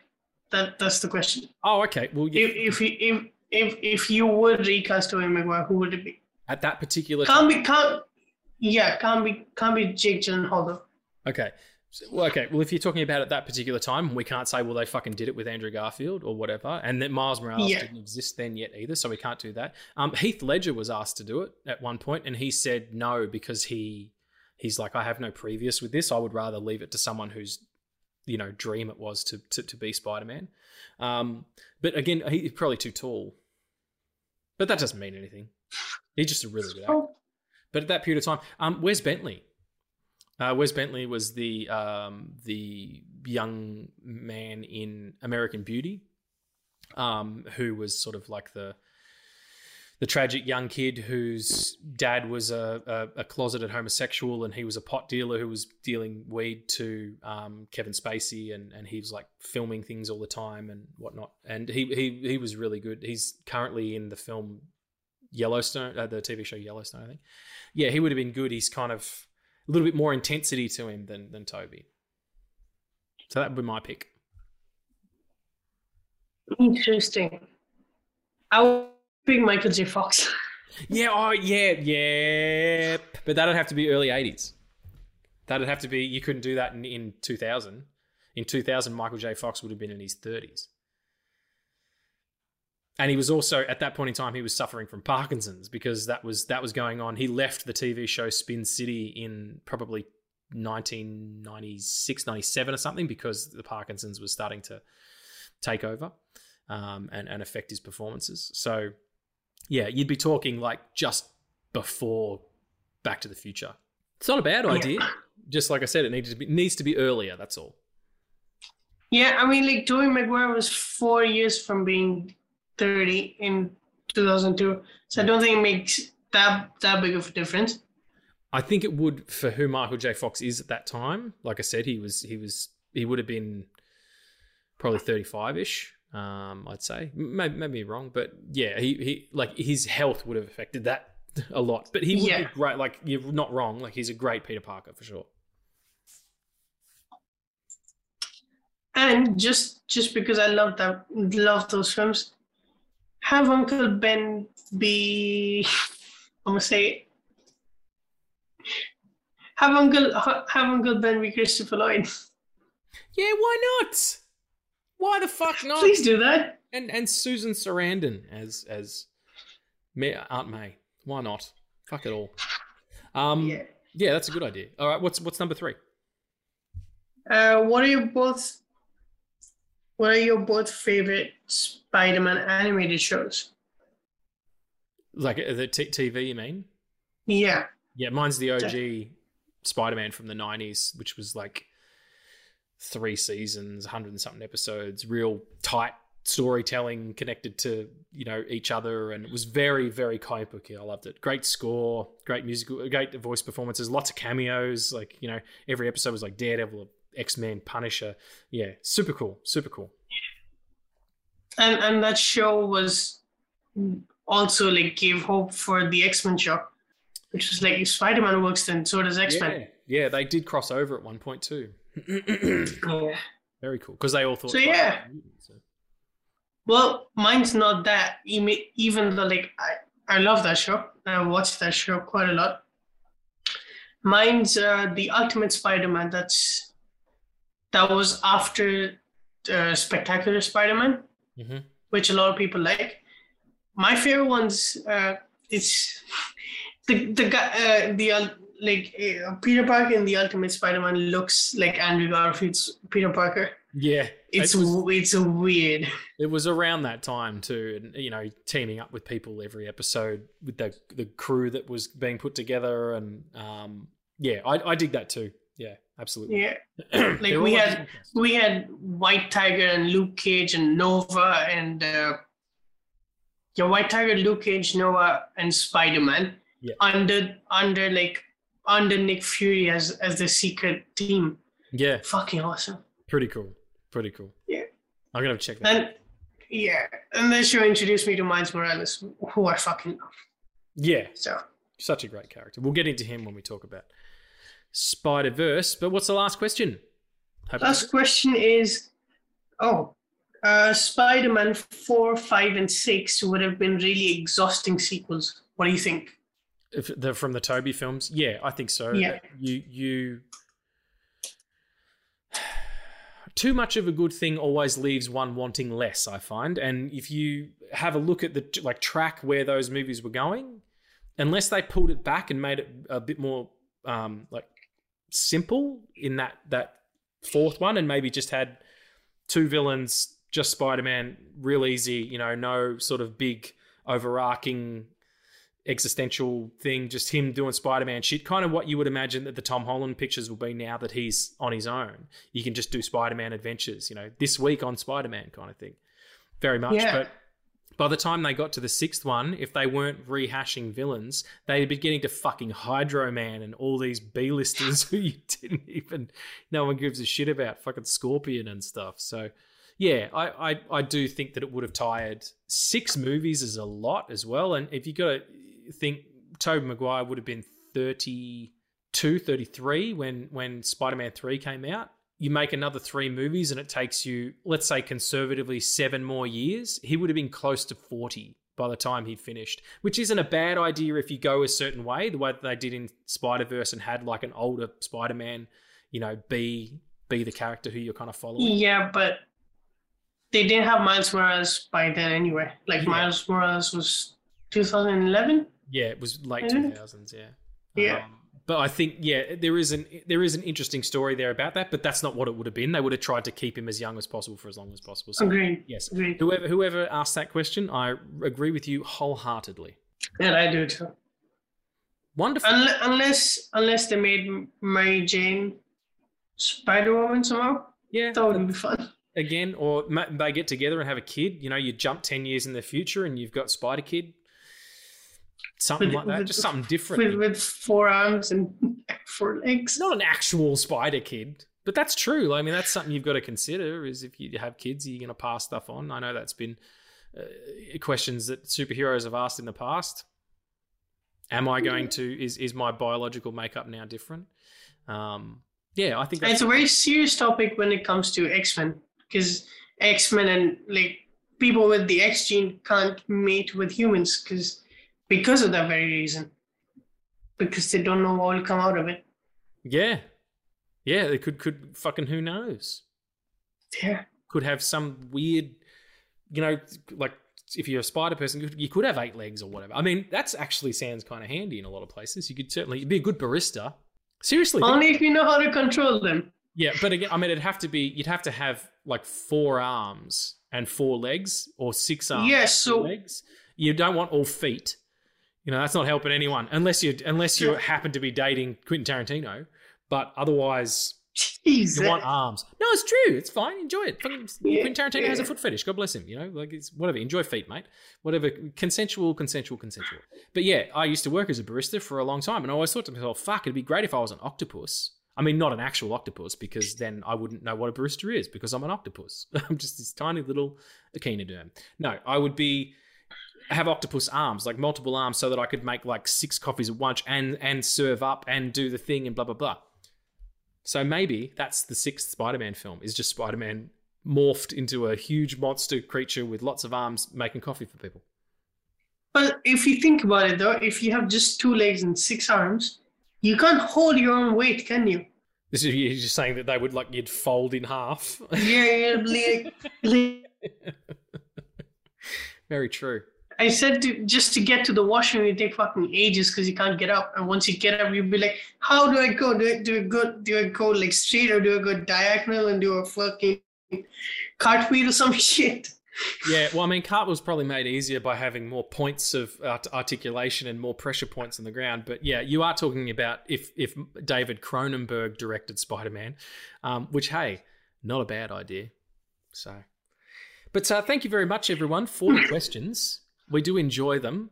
They do produce some ludicrous answers, which I love. And come back next week. Come on back next week when we're going to be talking about the amazing Spider-Man pictures with Tobey Maguire, directed by Mark Webb. Mark Webb. No, it's Andrew Garfield, man. Did I say Tobey Maguire again? Fuck my own self. We're going to be talking about Andrew Garfield, AG, the main man himself, the guy who's had a real Garfield-assance, in the last few years. Remarkable films, really interesting shit. We're going to get into it. But until then, Addie, you're beautiful. I love you, and it was so good to be here. I love you too, man. I love everyone who joined in for this. All the Spider fans, thank you so much for listening and watching. If you're on YouTube, watching, and as I said, speaking of YouTube, make sure you follow, like, and subscribe. Drop us a comment. Join the conversation. If you're listening on Spotify or Amazon Music, please rate and review the show. It really does help the profile, bring more people into these crazy spider 6-legged barista times that we all love so much. Yes, and stay home. Do whatever you want. Stay home. Oh no, hang on, we don't do that anymore. Do whatever you want. That's a good. Yeah, that's a good post-COVID thing to say. Hey, folks, do whatever you want. Yeah, do whatever you want. Just stay safe. It's a crazy world out there, so just stay amazing. Try to be kind to people. And happy Pride Month once again. Stay amazing. I forgot to say that. Yeah, particularly on a Spider-Man episode, you've got to be amazing, all right? Come back for some more amazing next week.